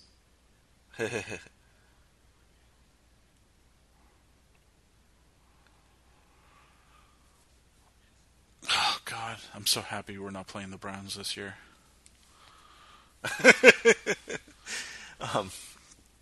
So David Justice, I mean, you have to understand, like, he was an all-star. He was a great player. Maybe not Hall of Fame level, but maybe the level right under. Yeah. He's married to Halle Berry at one point. Like, this is a guy who was a celebrity, and this is what he's doing now at 37. And the end of the career, he's still getting paid good money, half of it from the Yankees. But, you know, they're losing a lot, and he seems to be an afterthought. Well, he says it earlier, adapt or die. Yep. That's what I mean, and saying that I'm, you know, like I'm old school in a certain ways, like that is definitely a big part of that. You know, everyone has to realize, including myself, more and more, like adapt or die. But at the same time, then you have people that are just trying to change everything at once, and that's just not the way. Even if it's all for the better, sometimes that's not going to work. Just because you can't. You know, like, you're going to break the scale if you toss all the way, you know, to one side. And this is just a movie that really, while it's about baseball, makes you think about that kind of stuff more. It's talking about, like, signs in the background. It's just even had, like, dehydrate. Like, it was just fun little, it's a very, you know, factoidal movie. Oh, I love it. I was actually a fan of The Big Short. I didn't think it was as good as this, but I enjoyed that aspect of it. But I totally get how this one is so much more relatable. But I think we talked about this on our... Again, because, let's see. Banking versus baseball. But of the three Michael Lewis adaptations, I think The Blind Side is the most like Hollywood. This is it's a fucking Hallmark movie. This is somewhere in the middle, and The Big Short is all the way the other way. Yeah, which is interesting because that has the most like Hollywood cast in a way, you know. That's true. And has those like, you know, Adam McKay cutting to Margot Robbie explaining something in a bubble bath. Which, thank you, Adam McKay. But yeah. You Margot Robbie fan? No, not at all. Ugh. It's like I'll have to say this. It doesn't make sense at all that she's playing Barbie versus Amy Schumer. It doesn't make sense at all. She reminds me kind of of Brad Pitt, where I'm sure she got some early breaks because of she's a pretty lady. Yeah, but now she's getting to have fun and getting to work on her craft. Yeah, and she's becoming really, really good. Yeah. Yeah, her and... Not that she wasn't, but like now she's like... Was it called Tanya? I, Tanya. I, Tanya, yeah. She was also in the Mary, Queen of Scots movie. Yeah. Like she's not like, I'm pretty, let me do, you know. No, like, even her, her in Wolf of Wall Street, while she is totally like, you know, being used in the movie as like, you know... A pretty lady, put it that way. But, no, she's good. Yeah. There we go. Here we go. Moving on up past them Rangers. The Anaheim Angels and the Seattle Mariners. I love his reaction. These shots are really cool. Yeah. Again, just really well lit, and the specific this now does, this is very theatrical. Yeah. This is, you know, he is... And the slow motion bat. Yeah. 7 in a row. The Clash at Oakland Coliseum. How great is that? It's also showing like almost punk rock being counter. What he's doing is a little bit counter. Yeah, exactly. God damn it, this movie's perfect. It really is a perfect movie. I don't think that there's any flaw with this movie. I'll say that much. Doesn't have to be somewhat, you know, like you said, it's, you know, one of your favorite movies, like, but it's just a movie that I would 100% have a student of film watch this movie. It's you know, there were movies that I watched when in film school that you watched for, you know, for writing. There were movies you watched for cinematography. There were movies you watched for editing. I mean, I think it just goes to accreditation. I mean, while it is, you know, it's crazy that it didn't win, but it was nominated, you know, for Best Picture, Best Actor, Supporting Actor, Editing, Sound Mixing, Adapted Screenplay. Like, those are all, you know, you've got, I mean, you have Best Picture and Acting, Editing, Sound, and Writing. So that you've got 4 different categories right there. And they're very, as you said, you know, spread out and different. Spread out, yeah. So it's not like you just have Best Picture, your act. You know, there's other movies that you watch and you're like, oh, the acting was good, but the story wasn't that great. I mean, they just. I mean, it's one of the best. Like, and I say this because of people like you explaining to me and Joey from the first episode. It's just one of the best adapted screenplays. Absolutely. And obviously the fact that you have 2 of the best screenwriters worked on it, you know, like, but at the same time, you look at that and you look at then the great cast and you have a great director, but then sometimes that doesn't work out, just like in sports when you have a certain lineup and you're just like, oh wow, like look at this. I mean, look at the Yankees in between, you know, their 2000 win and their 2009 win when they were getting fucking Randy Johnson. Giambi being a good example. Right? Giambi being, yeah, exactly. No, you're right. Sometimes just the chemistry doesn't click. Yeah. You could throw a bunch of talented people at something that's not necessarily going to work. Yeah, and baseball is just one of those interesting sports that, you know, like, while it's, you know, you look at football and you're like, okay, there's an offense and a defense. And while obviously in baseball there is an offense and a defense, it's so interesting that while it is a team sport, it is a very, you know, singular, like, you know, a player up at bat. Like, it's him and the pitcher. Mm-hmm. You know, like, it's very mano-a-mano. But at the same time, then this movie also does show you can be a team player because you have to understand, like, I can take a walk now or something like that. Yeah, and that's the interesting thing about baseball in terms of, like, the team element. The team element is not like a lot of sports, like, get yourself in position and keep moving. Yeah. You know, it's quarterback needs someone to throw to. It's an approach you have to take as a team. Yeah. As Giselle said, you know, Tom can't just, you know, throw to himself. You know? One of your all-time favorites, Tom Brady. Yeah, exactly. A wife complaining about a 6-time Super Bowl winning, you know. Mind you, a wife who's incredibly rich. Who's richer than her husband, as we looked up, and it's true. Ladies and gentlemen, Giselle, what's her... Well, Giselle Brady. Giselle Brady. She took your name. What a horror. That does sound like a fucking New England, Boston name. He's not even from, like, Boston. I think he's from California. Is it? Oh, that makes sense. He played in Michigan. I think he's from Northern California. I think he's from not far from Oakland. He just moved across the fucking map. Yeah, I think he's from the Oaklandish area. Yeah. Oh, this is a great part of the movie. This is a great thing. I was like a nod to the book. So many of the book's chapters and writings are little phone calls like this where he's like, I almost say tricking GMs into getting what he wants. Yes. And it's happening in like an hour span. And I believe that Shapiro conversation in the book, and I could be wrong, book readers, the one that we saw earlier, that's another one of these. So it's good that we actually see a phone one, too. Yeah.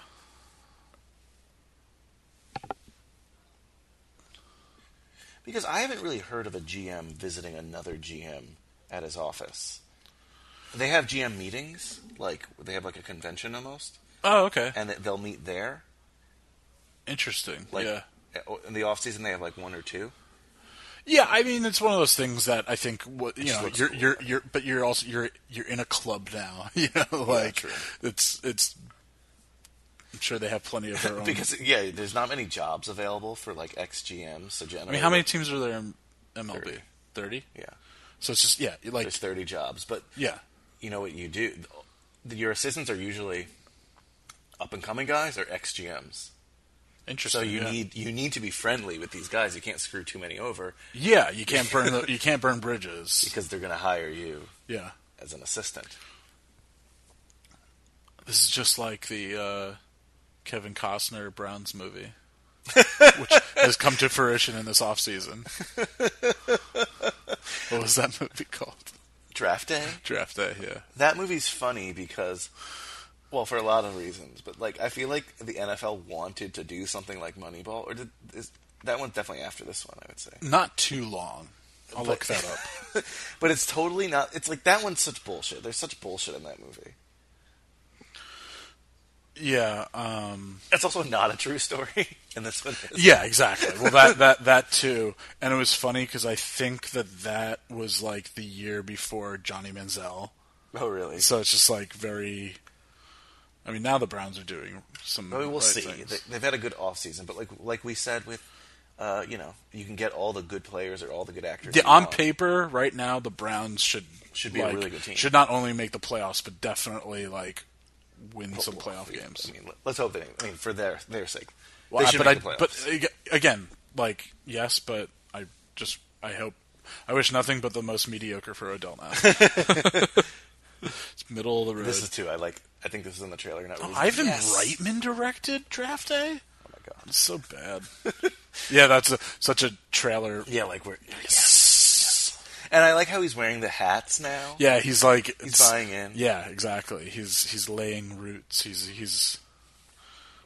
And how many films do we get to see the behind the scenes of how a team is built? It's usually right. You're asking me about baseball films. Mm-hmm. It's usually. 2014 was Draft Day, okay. So 3 years after this. It's usually about the players on the field, This is about the people who put the players on the field. Yeah. The puppeteers. Though, I mean, we see some team building in a league of their own. Well, just the fact right now we're getting to see, I know he's about to say it, yeah, but, Mike Magnanti here. Yeah, and we're getting to see him, putting on the brace, and, it's a very... And this is the player, I don't know if you remember, this is one of the most heartbreaking parts of the book, that he cuts him from the team. Yeah. And he only needed something like 2 more weeks to get a pension. Oh. I still think about that sometimes, and I think, me personally, I would just let him play the 2 weeks. Yeah. I would have just let him You really can't, just find a put way. Put him on some kind of... No, he has to be actively playing. Oh, okay. And then he never got picked up by another team. Oh, my God. So he never got his pension. He hates Billy Beane, though. Oh, my God. If Billy Beane is ever killed, he's top of the list. He's Buscemi and Billy Madison with his list. Honestly, I still think about this sometimes. And I'm like, I couldn't do that. And I think it helps show that Billy Beane is not perfect. Yeah, exactly. Like telling him to go... So this guy can make the team, and I hope he doesn't even know. Hola, senor.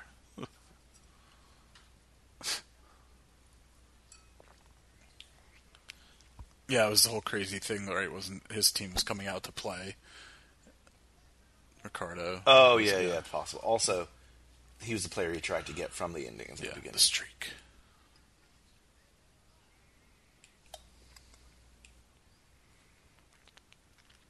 Yeah, I love that crazy things are now happening in Oakland. Yeah. And I remember that. And this was not beaten, right?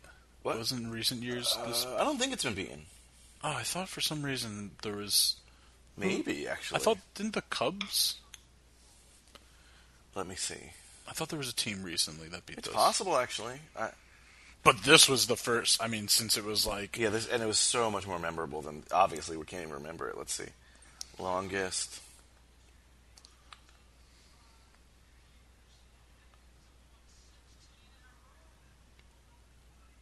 That is just so hard to do.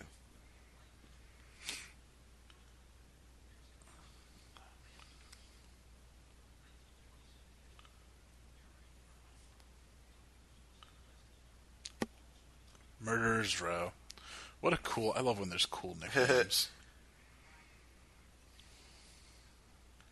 Oh, okay. The Cleveland Indians beat it by 2 in 2017. Okay, it was, that was that. There's another team. That was that year. 2017 was the Indians versus the Cubs, right? Yeah. Yeah, that's what I was thinking. Okay. Gotcha. I do remember that now. That was a good season for them. Yeah. There's other teams that did it in like the 1800s and stuff. Well, yeah, wasn't this when they did 20? Who did they beat? Didn't they beat like the New York? Well, it was an American League record they set because the other teams were National League. Yeah. But the Indians have 22 straight wins. Yeah, it was since this team. That's the Philadelphia A's. Oh, okay, never mind. Yeah. So that was when they beat their franchise record. Do we really get any more scenes from our main man? Like, he was just like high five. I don't really think. I think we see. There's that great moment. Well, yes. There's the great moment in the last game when he's watching Hatteberg. Oh yeah, and get that look. Hit. Yeah, and that look is again I'm sorry. Go ahead. No, I was like, this is what makes Hoffman great, right? Yeah. He doesn't have that many lines in this. He's got a fair amount of screen time. Yeah. He doesn't have that many lines, but his looks, his mannerisms, his presence. Yeah. Every time he's on the screen, you realize he's on the screen. Yeah. No, and I'm sure I'm just... Jolton Joe DiMaggio, my favorite baseball player ever. I remember you used to be a huge fan of him when he was coming up, Joe DiMaggio. Yeah. You were like, this guy's going to be... because this is my grandpa's favorite player. It's because the guy fucked. He was a World War II, hero. Not hero, but, Italian. Yeah. Like you, proud Italian. Anyway, but I'm sure I'm just repeating a lot of things I said in the regular episode we did for this. But, like, people have favorite smells, favorite, one of my favorite things ever is, and it's that moment where when PSH has that look, the crack of a bat. Oh, yeah. To just bat connecting to a ball. It's a great sound. In that proper fucking, home run. And isn't it crazy that in a loud stadium, far away, you could still hear that? It's amazing. It's crazy. It's almost like as loud. It's more piercing than the fans cheering after it. It's just that singular. I mean, it's just two things colliding to make this singular. Two very fast things colliding. Yes, and from like leather meets fucking wood. Sometimes you can even hear the leather of man versus horse. To quote another, well, Spike Jonze didn't direct this movie. But to quote a Spike Jonze movie, right? Yeah, just to create just one of my favorite, and it's not. I mean, again, you're just far more the baseball fan and invested in baseball, but there's just certain things that, and like he says towards the end of this movie, that's what makes baseball romantic. I love it. And he turns around. The silences, right? That's why it was nominated for sound mixing. It's so cool. Right? Sound mixing or editing. There's a difference. Sound mixing. And just the idea that, I should be in vicinity. Do you think this happened? Did this happen? Because this is such a movie thing. It's such a cinematic thing. I really, really wish that this game is the one that he decided. I'm not saying to, exactly it happened like he made the fucking turn off the highway like that, but did he... always back, not. Yeah. Did he not pay attention? I'm sure he paid leave attention games? To some games. I don't think he didn't see every game. But I don't know. Yeah. Even Peter, the fact that Peter then sees him standing there, it's just this is a moment, and I'm fine with it. But I'm just very curious. I'm just very curious because of how I believe. Because that's the whole thing against sports, and you have a season like this. I will call it cinematic, and so it does adhere towards being shown on a big screen. And baseball's such a superstitious game. Yes. All sports. Yeah, all sports, but baseball, because of the pauses and because of the silences, you were saying, how they mix it is accurate to baseball. The way those guys, all athletes have their things, but just seeing the way, I'm even hurting watching this. I know what happens. You know what? That's actually probably a one good thing about the Yankees in the sense of that maybe helps conquer some people's superstitions that they have to have a clean face. So any superstition that comes with growing out your beard or anything like that, Well, you can have a mustache on it. You can have a good old goose mustache. And it's funny because the A's in the 70s had the opposite rule. Or Donnie Batts, mustache, classic You mustache. had to have facial hair on the A's in the 70s. Well, you were paid a bonus for having it. Really? They wanted to be like the opposite team, yeah. That's why you get like Raleigh Fingers with the handlebar mustache. Yeah.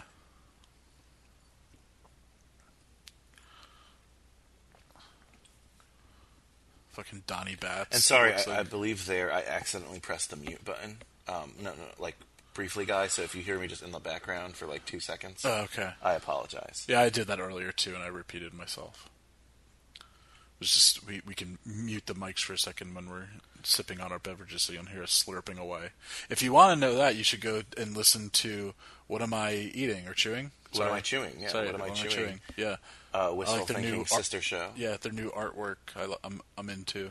Yeah, Kara does great artwork for that show. I would on love the Cage Club Podcast Network. Yes. CageClub.me. That's CageClub.me. Fox. What? Fox. I'm just kidding. And I love this game because it's like all his guys. So the Mets, like, they won the last two. Like I said, they won their first 2 games of this season, and it's been by guys that this new general manager, like, just acquired. The new closer he got 2 saves in the last 2 days. Robinson Cano, who's on the team, got the only 2 RBIs at the opening day, who he just acquired. You know, Peter Alonso. Robbie Cano? Yeah, he's on the Mets now. Wow. The prospect. He was on Seattle, right? Yeah, they after traded the him Yankees. this offseason. The prospect they got that he decided to bring up got all the big hits yesterday. His other free agent signing got the big hits, and I can just imagine. That's such a great feeling, right? How rewarding is that? And again, this is early for the Mets, but just multiply that by so much for Billy Beane here. Yeah. Like, and his gamble is like, and again, this is their World Series, so they don't end up making it, but it's not the World Series. But still, Kansas it's City, so dramatic. Paul Rudd's team. Old uniforms and they use more black. I'm not. This is not me. This is like my lack of like my bad memory, not trying to salt in the wound. No, it was Mets versus Kansas City. Right? Okay, yeah, okay. But I don't hate Kansas City for it. No. I just and that's just such a. I love the whole Paul Rudd had a kegger at his mom's house afterwards. I wasn't like. Sometimes you hate the team that beats you. I wasn't happy at the time, but I'm not like. Well, yeah, that's how it was in. So what would we say? 2003 Yankees Marlins. Now they're in Miami or whatever, but I always had a love for the Marlins because that was when I was young.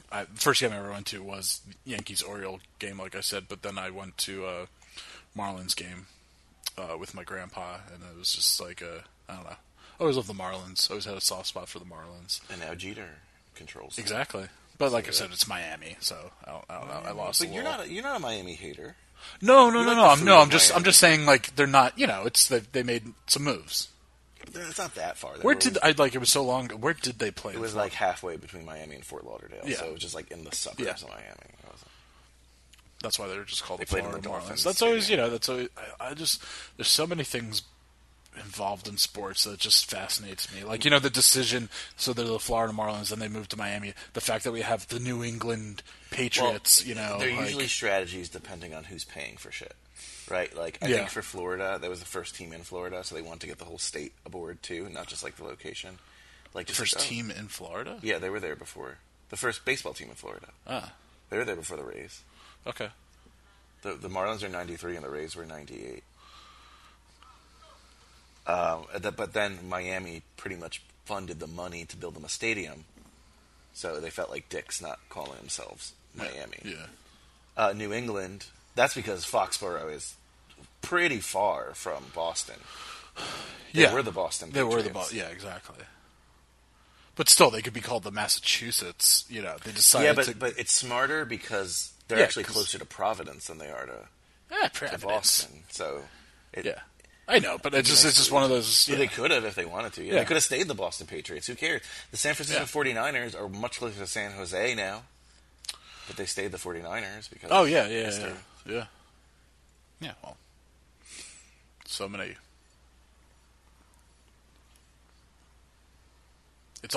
You said, like, maybe might be useless information, but to me it's fascinating. Yeah. Just the changes and teams keeping names, moving to a different, city, or just even all color changes. Yeah, color. Yeah, exactly. Or the fact, wasn't there weren't the Eagles up for as far as being allowed to change their uniforms, but definitely they won't now because because they won a Super Bowl and their superstition. That happens a lot. That's certainly why the Patriots are still. Yeah, exactly. Yeah, it's still the very. But some teams do. Like the Diamondbacks won that World Series we were talking about in purple, and their colors are red now. So yeah. Ooh. Yes, there we go. Yes. It's Hatterberg, the lights, the eyes, how everyone in the stadium watched. Yeah. Yes. Hoffman, our guy. Goosebumps. Great. Yeah, Kyle actually does have goosebumps. His hand is on my knee again. And this, just he can't even believe it. He's not like Billy was right, but he's just overtaken by the moment. Yeah. Because he can't believe it. It's just a tremendous... Oh, God. Just goosebumps. It's just... It's romantic. There's nothing more romantic than... There's no sport more romantic than baseball. No, there really Maybe isn't. like golf, because you're essentially hitting the ball in a park. No, but talk about a solo fair. No, I know. I understand you're competing against somebody, but it's just. But you can't beat the locations. That is purely golf. you. I'm on a beach. You can there's no if it's you and the course, that's. There's a romance in that, but it's a different kind of. You like a brotherhood. But I'm just saying, really, I mean, no. So brotherhood is important. Yeah. To you. But I'm saying, but in football, you've got something called the 12th man. There's other factors in a lot of other sports, but he's Of course, we're doing motions here. You know what this is, and the show I'm binge watching right now, and I don't know why it took me so long, but Brooklyn Nine-Nine. Mm-hmm. It's so funny. So good. And Andre Brower, who's just amazing. How he hasn't won an Emmy for it or anything. Oh, he hasn't? I don't really follow the awards. I'm pretty sure he hasn't. That show doesn't get a lot of love by the award. No, and didn't they switch networks? Yeah, but NBC's better. Yeah. But there's this one episode where Andre Brower, long story short, he he did something, and then everyone else is like, oh, she's not gonna like that, and then it's this balloon arch for a wedding, and then he has one in his office at the end of the show, and the character that was going to get married in the episode comes in. She's like, wow, that's magnificent. And he just goes, vindication! Fair. And that's what this, you said with the game the other, all the new how great does that feel? It must feel so good. It's got been one of the most rewarding, yeah. And this is, they'll erase us. But then right away, just not pessimism, but just realism. Well, especially in baseball, you got to move on to the next day. Yeah. Even when you win the World Series, not that I would know, but even when you win the World Series, you just got to start building for next year. Yeah. Which is, you see some teams, and you see, so what? You just, with baseball and recent, you had the Astros win, and I know they were in the playoffs last year, but then disappointing. Yeah, they're still very good though, because they won young and they built the right way. But so with football, it's just always crazy to see. You have a team, you're like, oh, Jacksonville is getting good, wow, and then boop, but then you have a team like the fucking Patriots that win and then get rid of everybody and then win the next fucking year. Because that's similar to Billy Beane's thing. Not that he's won the World Series, which the playoffs is very fluky. But that happens all the time with him. He gets rid of the entire team, starts over, and starts winning again. And I know people disagree with me, but it helps because of the division they're in. The A's? No, the Patriots. Oh my god. No comment. Because I don't believe that. Everyday Eddie Guardado here, former Twins closer. I just always like that nickname. Everyday Eddie. That's it, yeah. I love just they go from the highest, point of their story, then the next game they show is just the hit and the catch. What a screwy playoffs too. Like, the A's played the Twins, and the Angels played the Yankees, and the Angels got the Yankees out in the first round. And then you have, like, the A's and the Twins are usually, like, Yankee cannon fodder, you know? Yankees always kill them in the first round. But you have we do play them a lot. The Twins and the A's, it happens a lot. Yeah. But so many playoffs. I don't think the A's or Twins have ever beaten the Yankees in this time. Maybe in the 70s they did, but like certainly they. Yeah. Like I remember gobble Yankee. I know in 2009. Yeah, I think the Yankees this year played the A's in the one-game wild card playoff and beat them. Yeah, I think in 2009 the Yankees played both the Twins and the Angels. The Angels too, yeah. Okay, how happy will you be personally in real life? Let's say your Yankees don't win, and let's say even for me, my Mets don't win, and the A's aren't playing them. If Billy Beane actually gets his World Series one day, I would go out and buy a jersey out of happiness for. I would totally get. I call the A's my American League team, and it's really because of this book and this movie, because I want to see Billy Beane succeed. I am a big believer that like you really can't root for like another, or especially like own jersey or a hat for another team. Well, in your conference or in your. I'll go with division, right? I don't really care about if it's someone you're not playing regularly. So who's in your division? Phillies. Yeah. Or your city or your division, you know? Yeah. Like, because a Giant fan shouldn't wear a Jets thing, you know? No. Phillies, Braves, Nationals, Mets, and Marlins. So they had only one day to shoot at Fenway. Oh, really? Yeah, and it was as you can see, it was such a romantic place. A gloomy, rainy day. I know, fuck that place. I love it. I hate it so much. Like they just and you know what? Like I know you haven't been to the Phillies stadium, and trust me, I hate the Phillies with the passion, probably more than any team. But that stadium's a really good food stadium, and it's a nice stadium. It's not new. It's new. Yeah, it's just filled with jerk-offs. Yeah.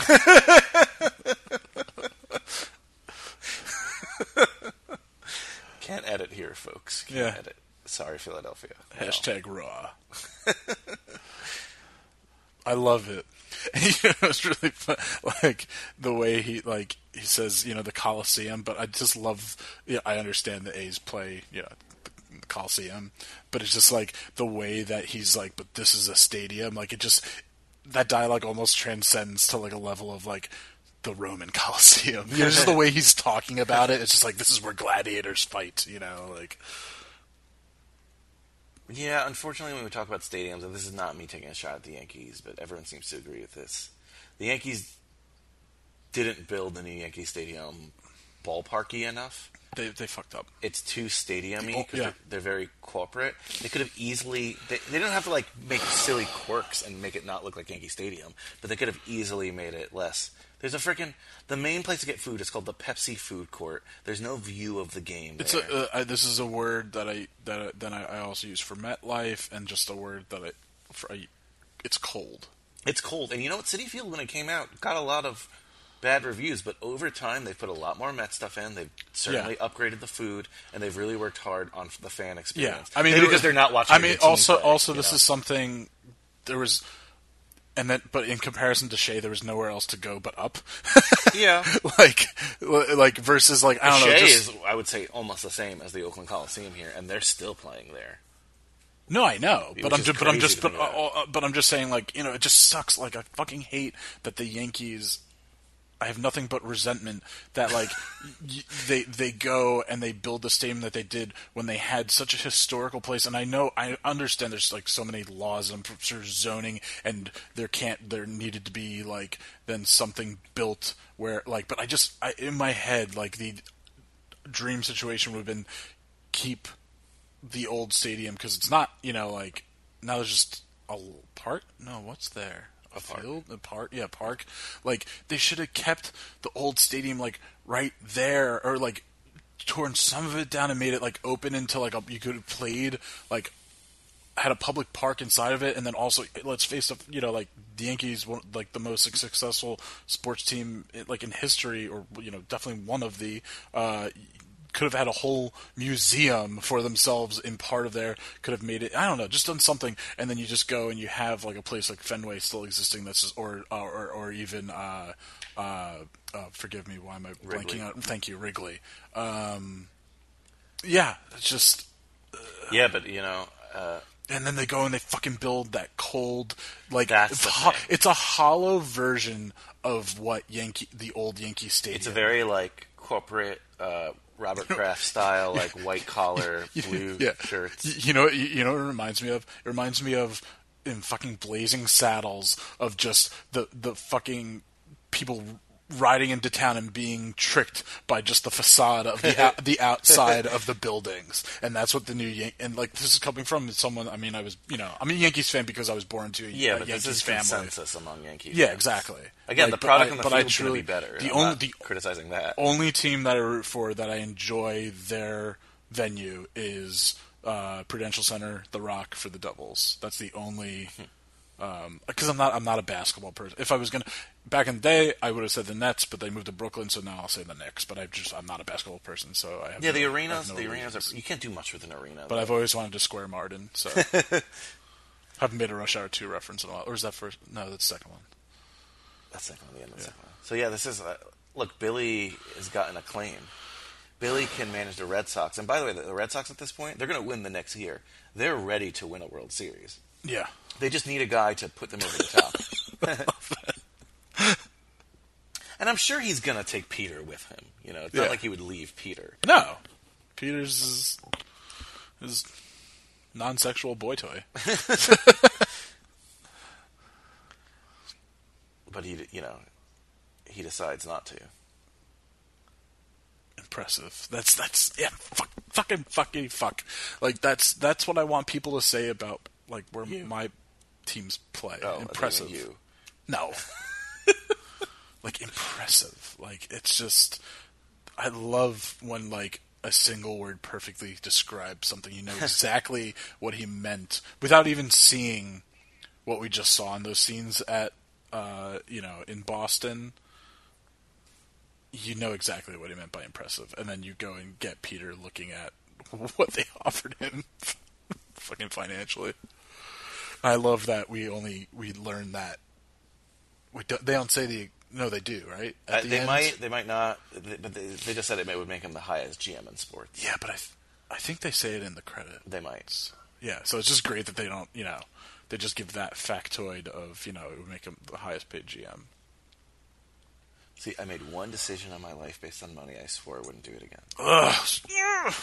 This is the most... And then he makes a good argument. Like, it's not about the money necessarily in Boston. Yeah, you're getting paid a lot, but you're going to win there. And you're going to have ownership who's going to support you. And it's a classic franchise. Yeah. Oh, this is just... It hurt. Oh, I don't know if it's the acid from the iced coffee I had or this story. It's just... it hurts. What a... Oh, God. Think about it. They're still there. I keep saying that, but I can't believe it almost. I really want... Oh, my God. This is just... You get it. You get it. I know, but just everything, the fact that we're watching... I mean, this came out in 2011, so we're talking... It came out, 9 years after this story takes place. But it's and then we're now almost the same amount of time watching it, right now, since, of the movie to watching it now, of, this story to the movie, and the fact that he's saying a dump, I really want to win in this place, he's still there, still the same stadium, it's just... It still hasn't happened, you're right. But you know what, it kind of makes it more romantic. What was that movie with Jimmy Fallon, Fever Pitch? With the Red Sox? Yeah. And while they were filming, they won the World Series? Yes. If they would have... I always say thank God, because if they would have won the next year, that movie means nothing. Yeah. At least they were able to put it in there. This is the Jeremy Brown guy. So they actually do include it. I forgot. Yeah. But it's just not a big part of the film as it is. Yeah. But this is again my favorite. This is probably my favorite moment of the movie. Just like this. Well, just the explanation of it all, and just saying how I completely forgot about this part. Yeah. Again, just like great lessons. He's going to go for it. It's...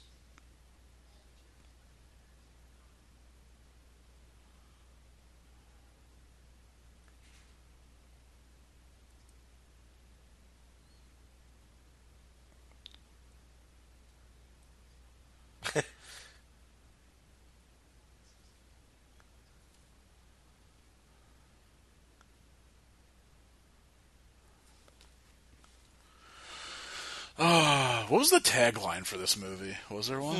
There always is. There always is. Let's see. Moneyball. Based on a true story. It's a great tagline.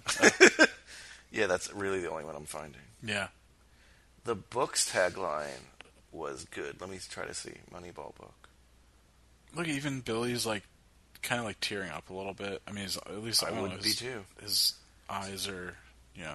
So the book tagline is "The Art of Winning the Unfair Game." How can you not be romantic about baseball? I'm sorry, what is it? The Art of Winning the Unfair Game is the book. I mean, that's a good tagline. But I just love the whole he hit a home run and he didn't even realize it. Yeah, you know, like that's just such a great line. And so color me wrong. They did bring in Jeremy Brown. You're a good egg.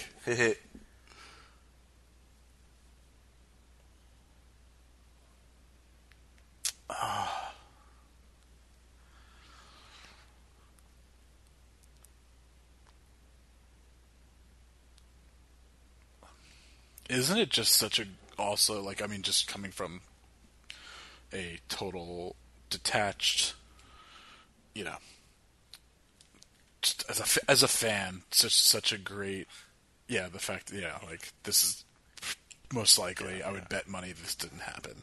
No. But isn't it such a like amazing feeling just as a fan to get to stand on a field? Oh my god! Right? That's what we bring up. Fever Pitch. One of my favorite lines in that is, I guess, Drew Barrymore. She's the love interest. Yeah. She runs on the field to get his attention. Yeah. And the first thing he asks, he's not like, "Oh my god, you did that." He's like, "How did the field? Was it squishy? It was grass." Well, it's just even. I mean, this always confused me a little bit. I love this. What? What confused you? No, not this. Oh yeah, we can. Yeah. I'll share this makes me cry. Like, it really makes me tear up. Yeah. I want to be a divorced father. God. Do you know, and I know we both love this artist, that originally in the screenplay it was written the song that was going to play at the end was Against the Wind. Really? Bob Seger. Bob Seger? Yeah. I mean, I love that song. I love Bob Seger, but I think this is a little bit... Well, it just works on so much more because like it's the daughter, the lyrics. Just I mean, enjoy the show, what people call baseball. But I hate that you're such a loser, Dad. This makes me feel so bad. She's not... Come on. You think she's teasing him? No, I know, but it makes me feel bad still. Why? I don't know. You think he's like, oh, what the fuck? Well, it definitely makes him think a little bit more. Probably that he's a loser. I don't know. Just contemplating things. They have a playful relationship. We see it in the movie. I know, but I don't know. Like, you're a dork, Dad. Haha. You don't think that your children one day are going to think that you're a bit of a loser or a dork? Kids? I don't want them to verbally sing it in a melodic fashion. Billy there we go. Turned down the Red Sox offer for $12,500,000. Still a lot of money for a general manager. Yeah. Yeah, I don't know the average salary. 2 years later, the Red Sox won their first World Series since 1918. Ugh. One of the saddest movies of all time. And that's so true. Billy is still trying to win the last game of the season. And again, this movie came out in 2011, and it's almost... And it's about 2001, or 2002. It's about 2002, and we are now in 2019. So final thoughts on... Well, Moneyball we've waxed poetic about. Final thoughts on Hoffman's performance? It's just like... I don't want to call it subdued, but it's just understated is what. Understated, and like you said, but like when he's in the background and it's you know what it very reminds me of in a way. I mean, not like the character, but like it's similar to one of his earliest roles, and obviously a role we covered already on this, Scotty J. In the sense that like it's a small part. I mean, that's much more of an ensemble movie, but he's still integral.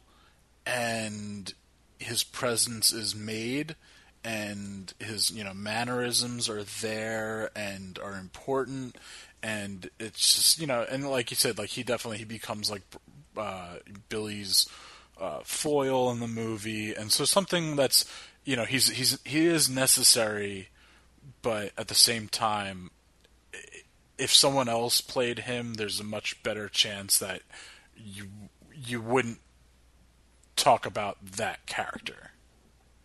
Yeah, 100%. The fact that we've got Philip Seymour Hoffman, an Academy Award-winning actor, and he won Best Actor with Bennett Miller, the director of this film, for Capote, and you have him after that being a lead actor in a lot of movies or playing even beefier supporting characters. But this is definitely a smaller character for like later in his career. But it's just it's still you can watch him and you learn so much. Absolutely. One thing I wrote down, and it's really cool that I got to collaborate with Brad Pitt. Yeah, I mean we said we almost saw it on Ides of March. Yeah. No, we wouldn't have, because he was he was almost Paul Zara. Oh, okay. He was Philip Seymour Hoffman replaced Brad Pitt. Gotcha. Yeah. The movie would have been too pretty with Brad Pitt and Daddy Goss. too much. And Clooney. And Clooney. Yeah. Clooneister, as I call him. I've never called him that before. The Clooneister. All right, that brings us to the end of the film. So, Kyle, as the credits roll, tell us what's been going on with Foodie Films. Foodie Films, just it's a lot of great things. So since the last time we did this, not the are we calling our in between episodes anything? Have we referred to them as? But our little 15 middle of the month, off stops. But our little catch ups with you guys between these monthly episodes. I probably shared it then, but have had some great guests on, one of them being Pat LaFrida of LaFrida Meat Purveyors, one of the biggest meat distributors to New York and in the country. Great episode, so please check that out. Very insightful. I'm changing those. Those are being called the first cut episodes, these episodes where I have people that are very established in the industry and just have so much that I want to talk to them about the food industry, that we really highlight that, but we still bring movies into it by talking. With that, we talked two famous food scenes. So with the Pat LaFrida episode, we talked two very different scenes. But Bill the Butcher, when he's teaching Leo, this is a wound, this is a kill, this is a wound, and the other scene being the very ridiculous scene, but recommended by Pat LaFrida, and like one of his coworkers reminded him of it. The "Daddy, would you like some sausage from Freddy Got Fingered?" So two very different scenes, but that's what's great, that you have two, Gangs of New York, Scorsese movie, Daniel Day-Lewis, then Tom fucking Green and Rip Torn, and a silly song and a silly movie. So yeah, that was a great episode, and just still putting those in between weeks video content on our YouTube channel. So please check that out. Please subscribe to obviously the podcast and to the YouTube channel, and comment and share. And that's just how it's not. We're watching a baseball movie. It's not a numbers game. That's not what I'm in it for. But I want to know what people are into and what you guys are enjoying, what you're not enjoying, and just to make while I'm having fun, I want it to be a great to bring in the word cold again, a great product for you guys. So please share, and hope you're just enjoy the show. And, of course, I host High School Slumber Party, a podcast where me and some friends look back at our teenage years through the lens of some iconic high school-centric films. So, basically, talk about the high school movies we watched. And for April, this is coming out April 1st, obviously, tomorrow, or today in your time, or whenever you listen to it, really. But April 5th, we are talking about Christine. Ooh. So, Pet Sematary, Stephen King's. Well, there's an original Pet Sematary, but the new Pet Sematary comes out this Friday. Mm-hmm. So we thought it a good idea to do another Stephen King film. Supposedly it's a very horrifying movie, the new Pet Sematary. Christine, actually, pretty good movie. It's about a haunted car, so you wouldn't think so. Yeah, but it's a fun movie. It is a fun movie. We have Hackers the next week, also a fun movie. And then, I gotta see it. We'll be doing an Olsen twin film, New York Minute. That's coming up soon, so a lot of Olsen twin talk. In a New York Minute. Yeah, that's the song from the film. No, but a lot of good stuff. I'm coming up on a year soon. Wow, mazel tov. Also, the 50th episode, I think.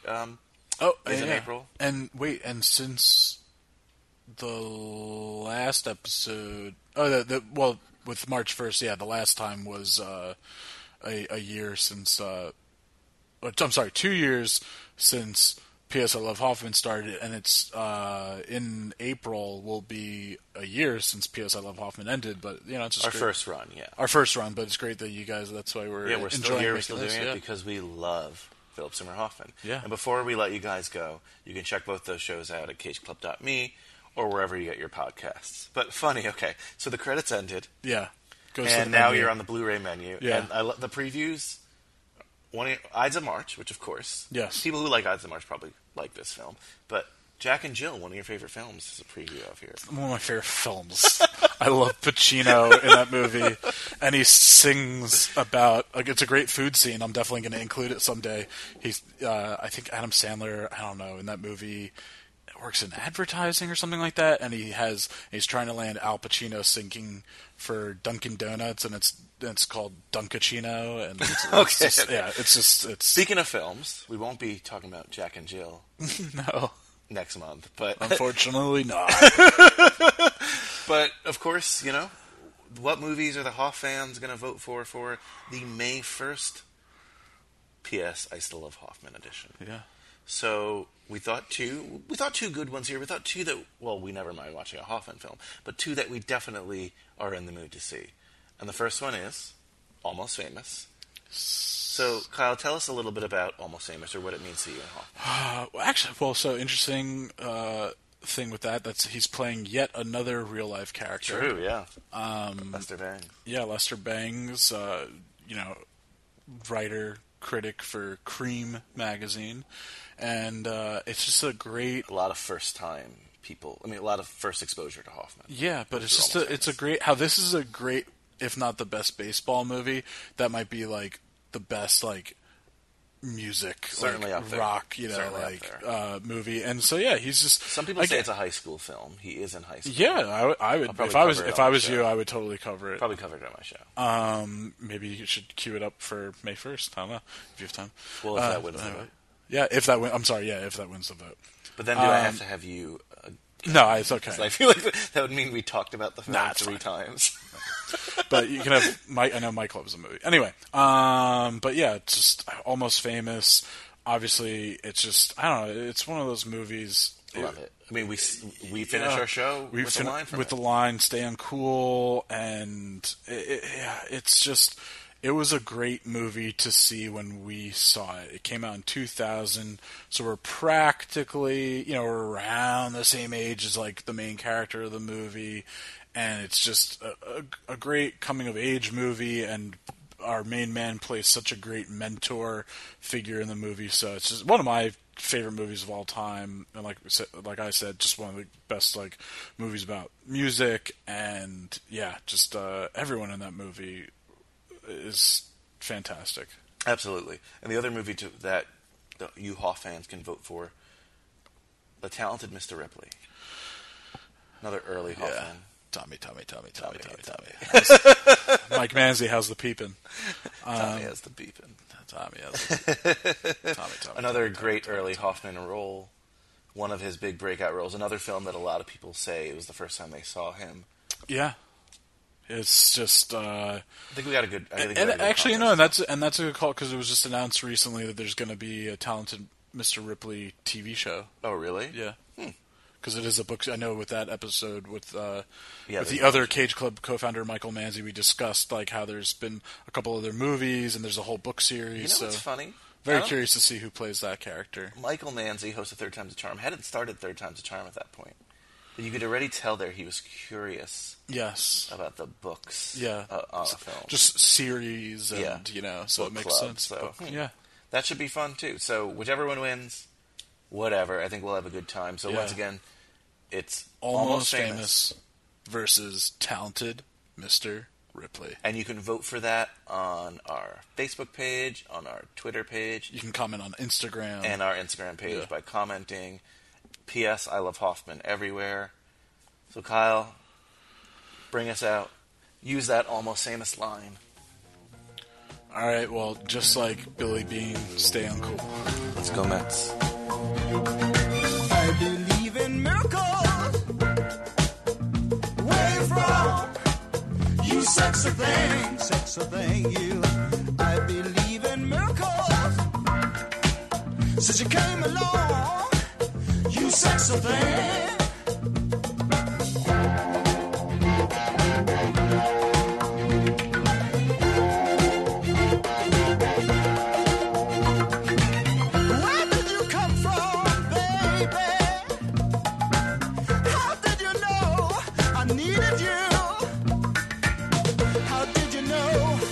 Needed you so badly.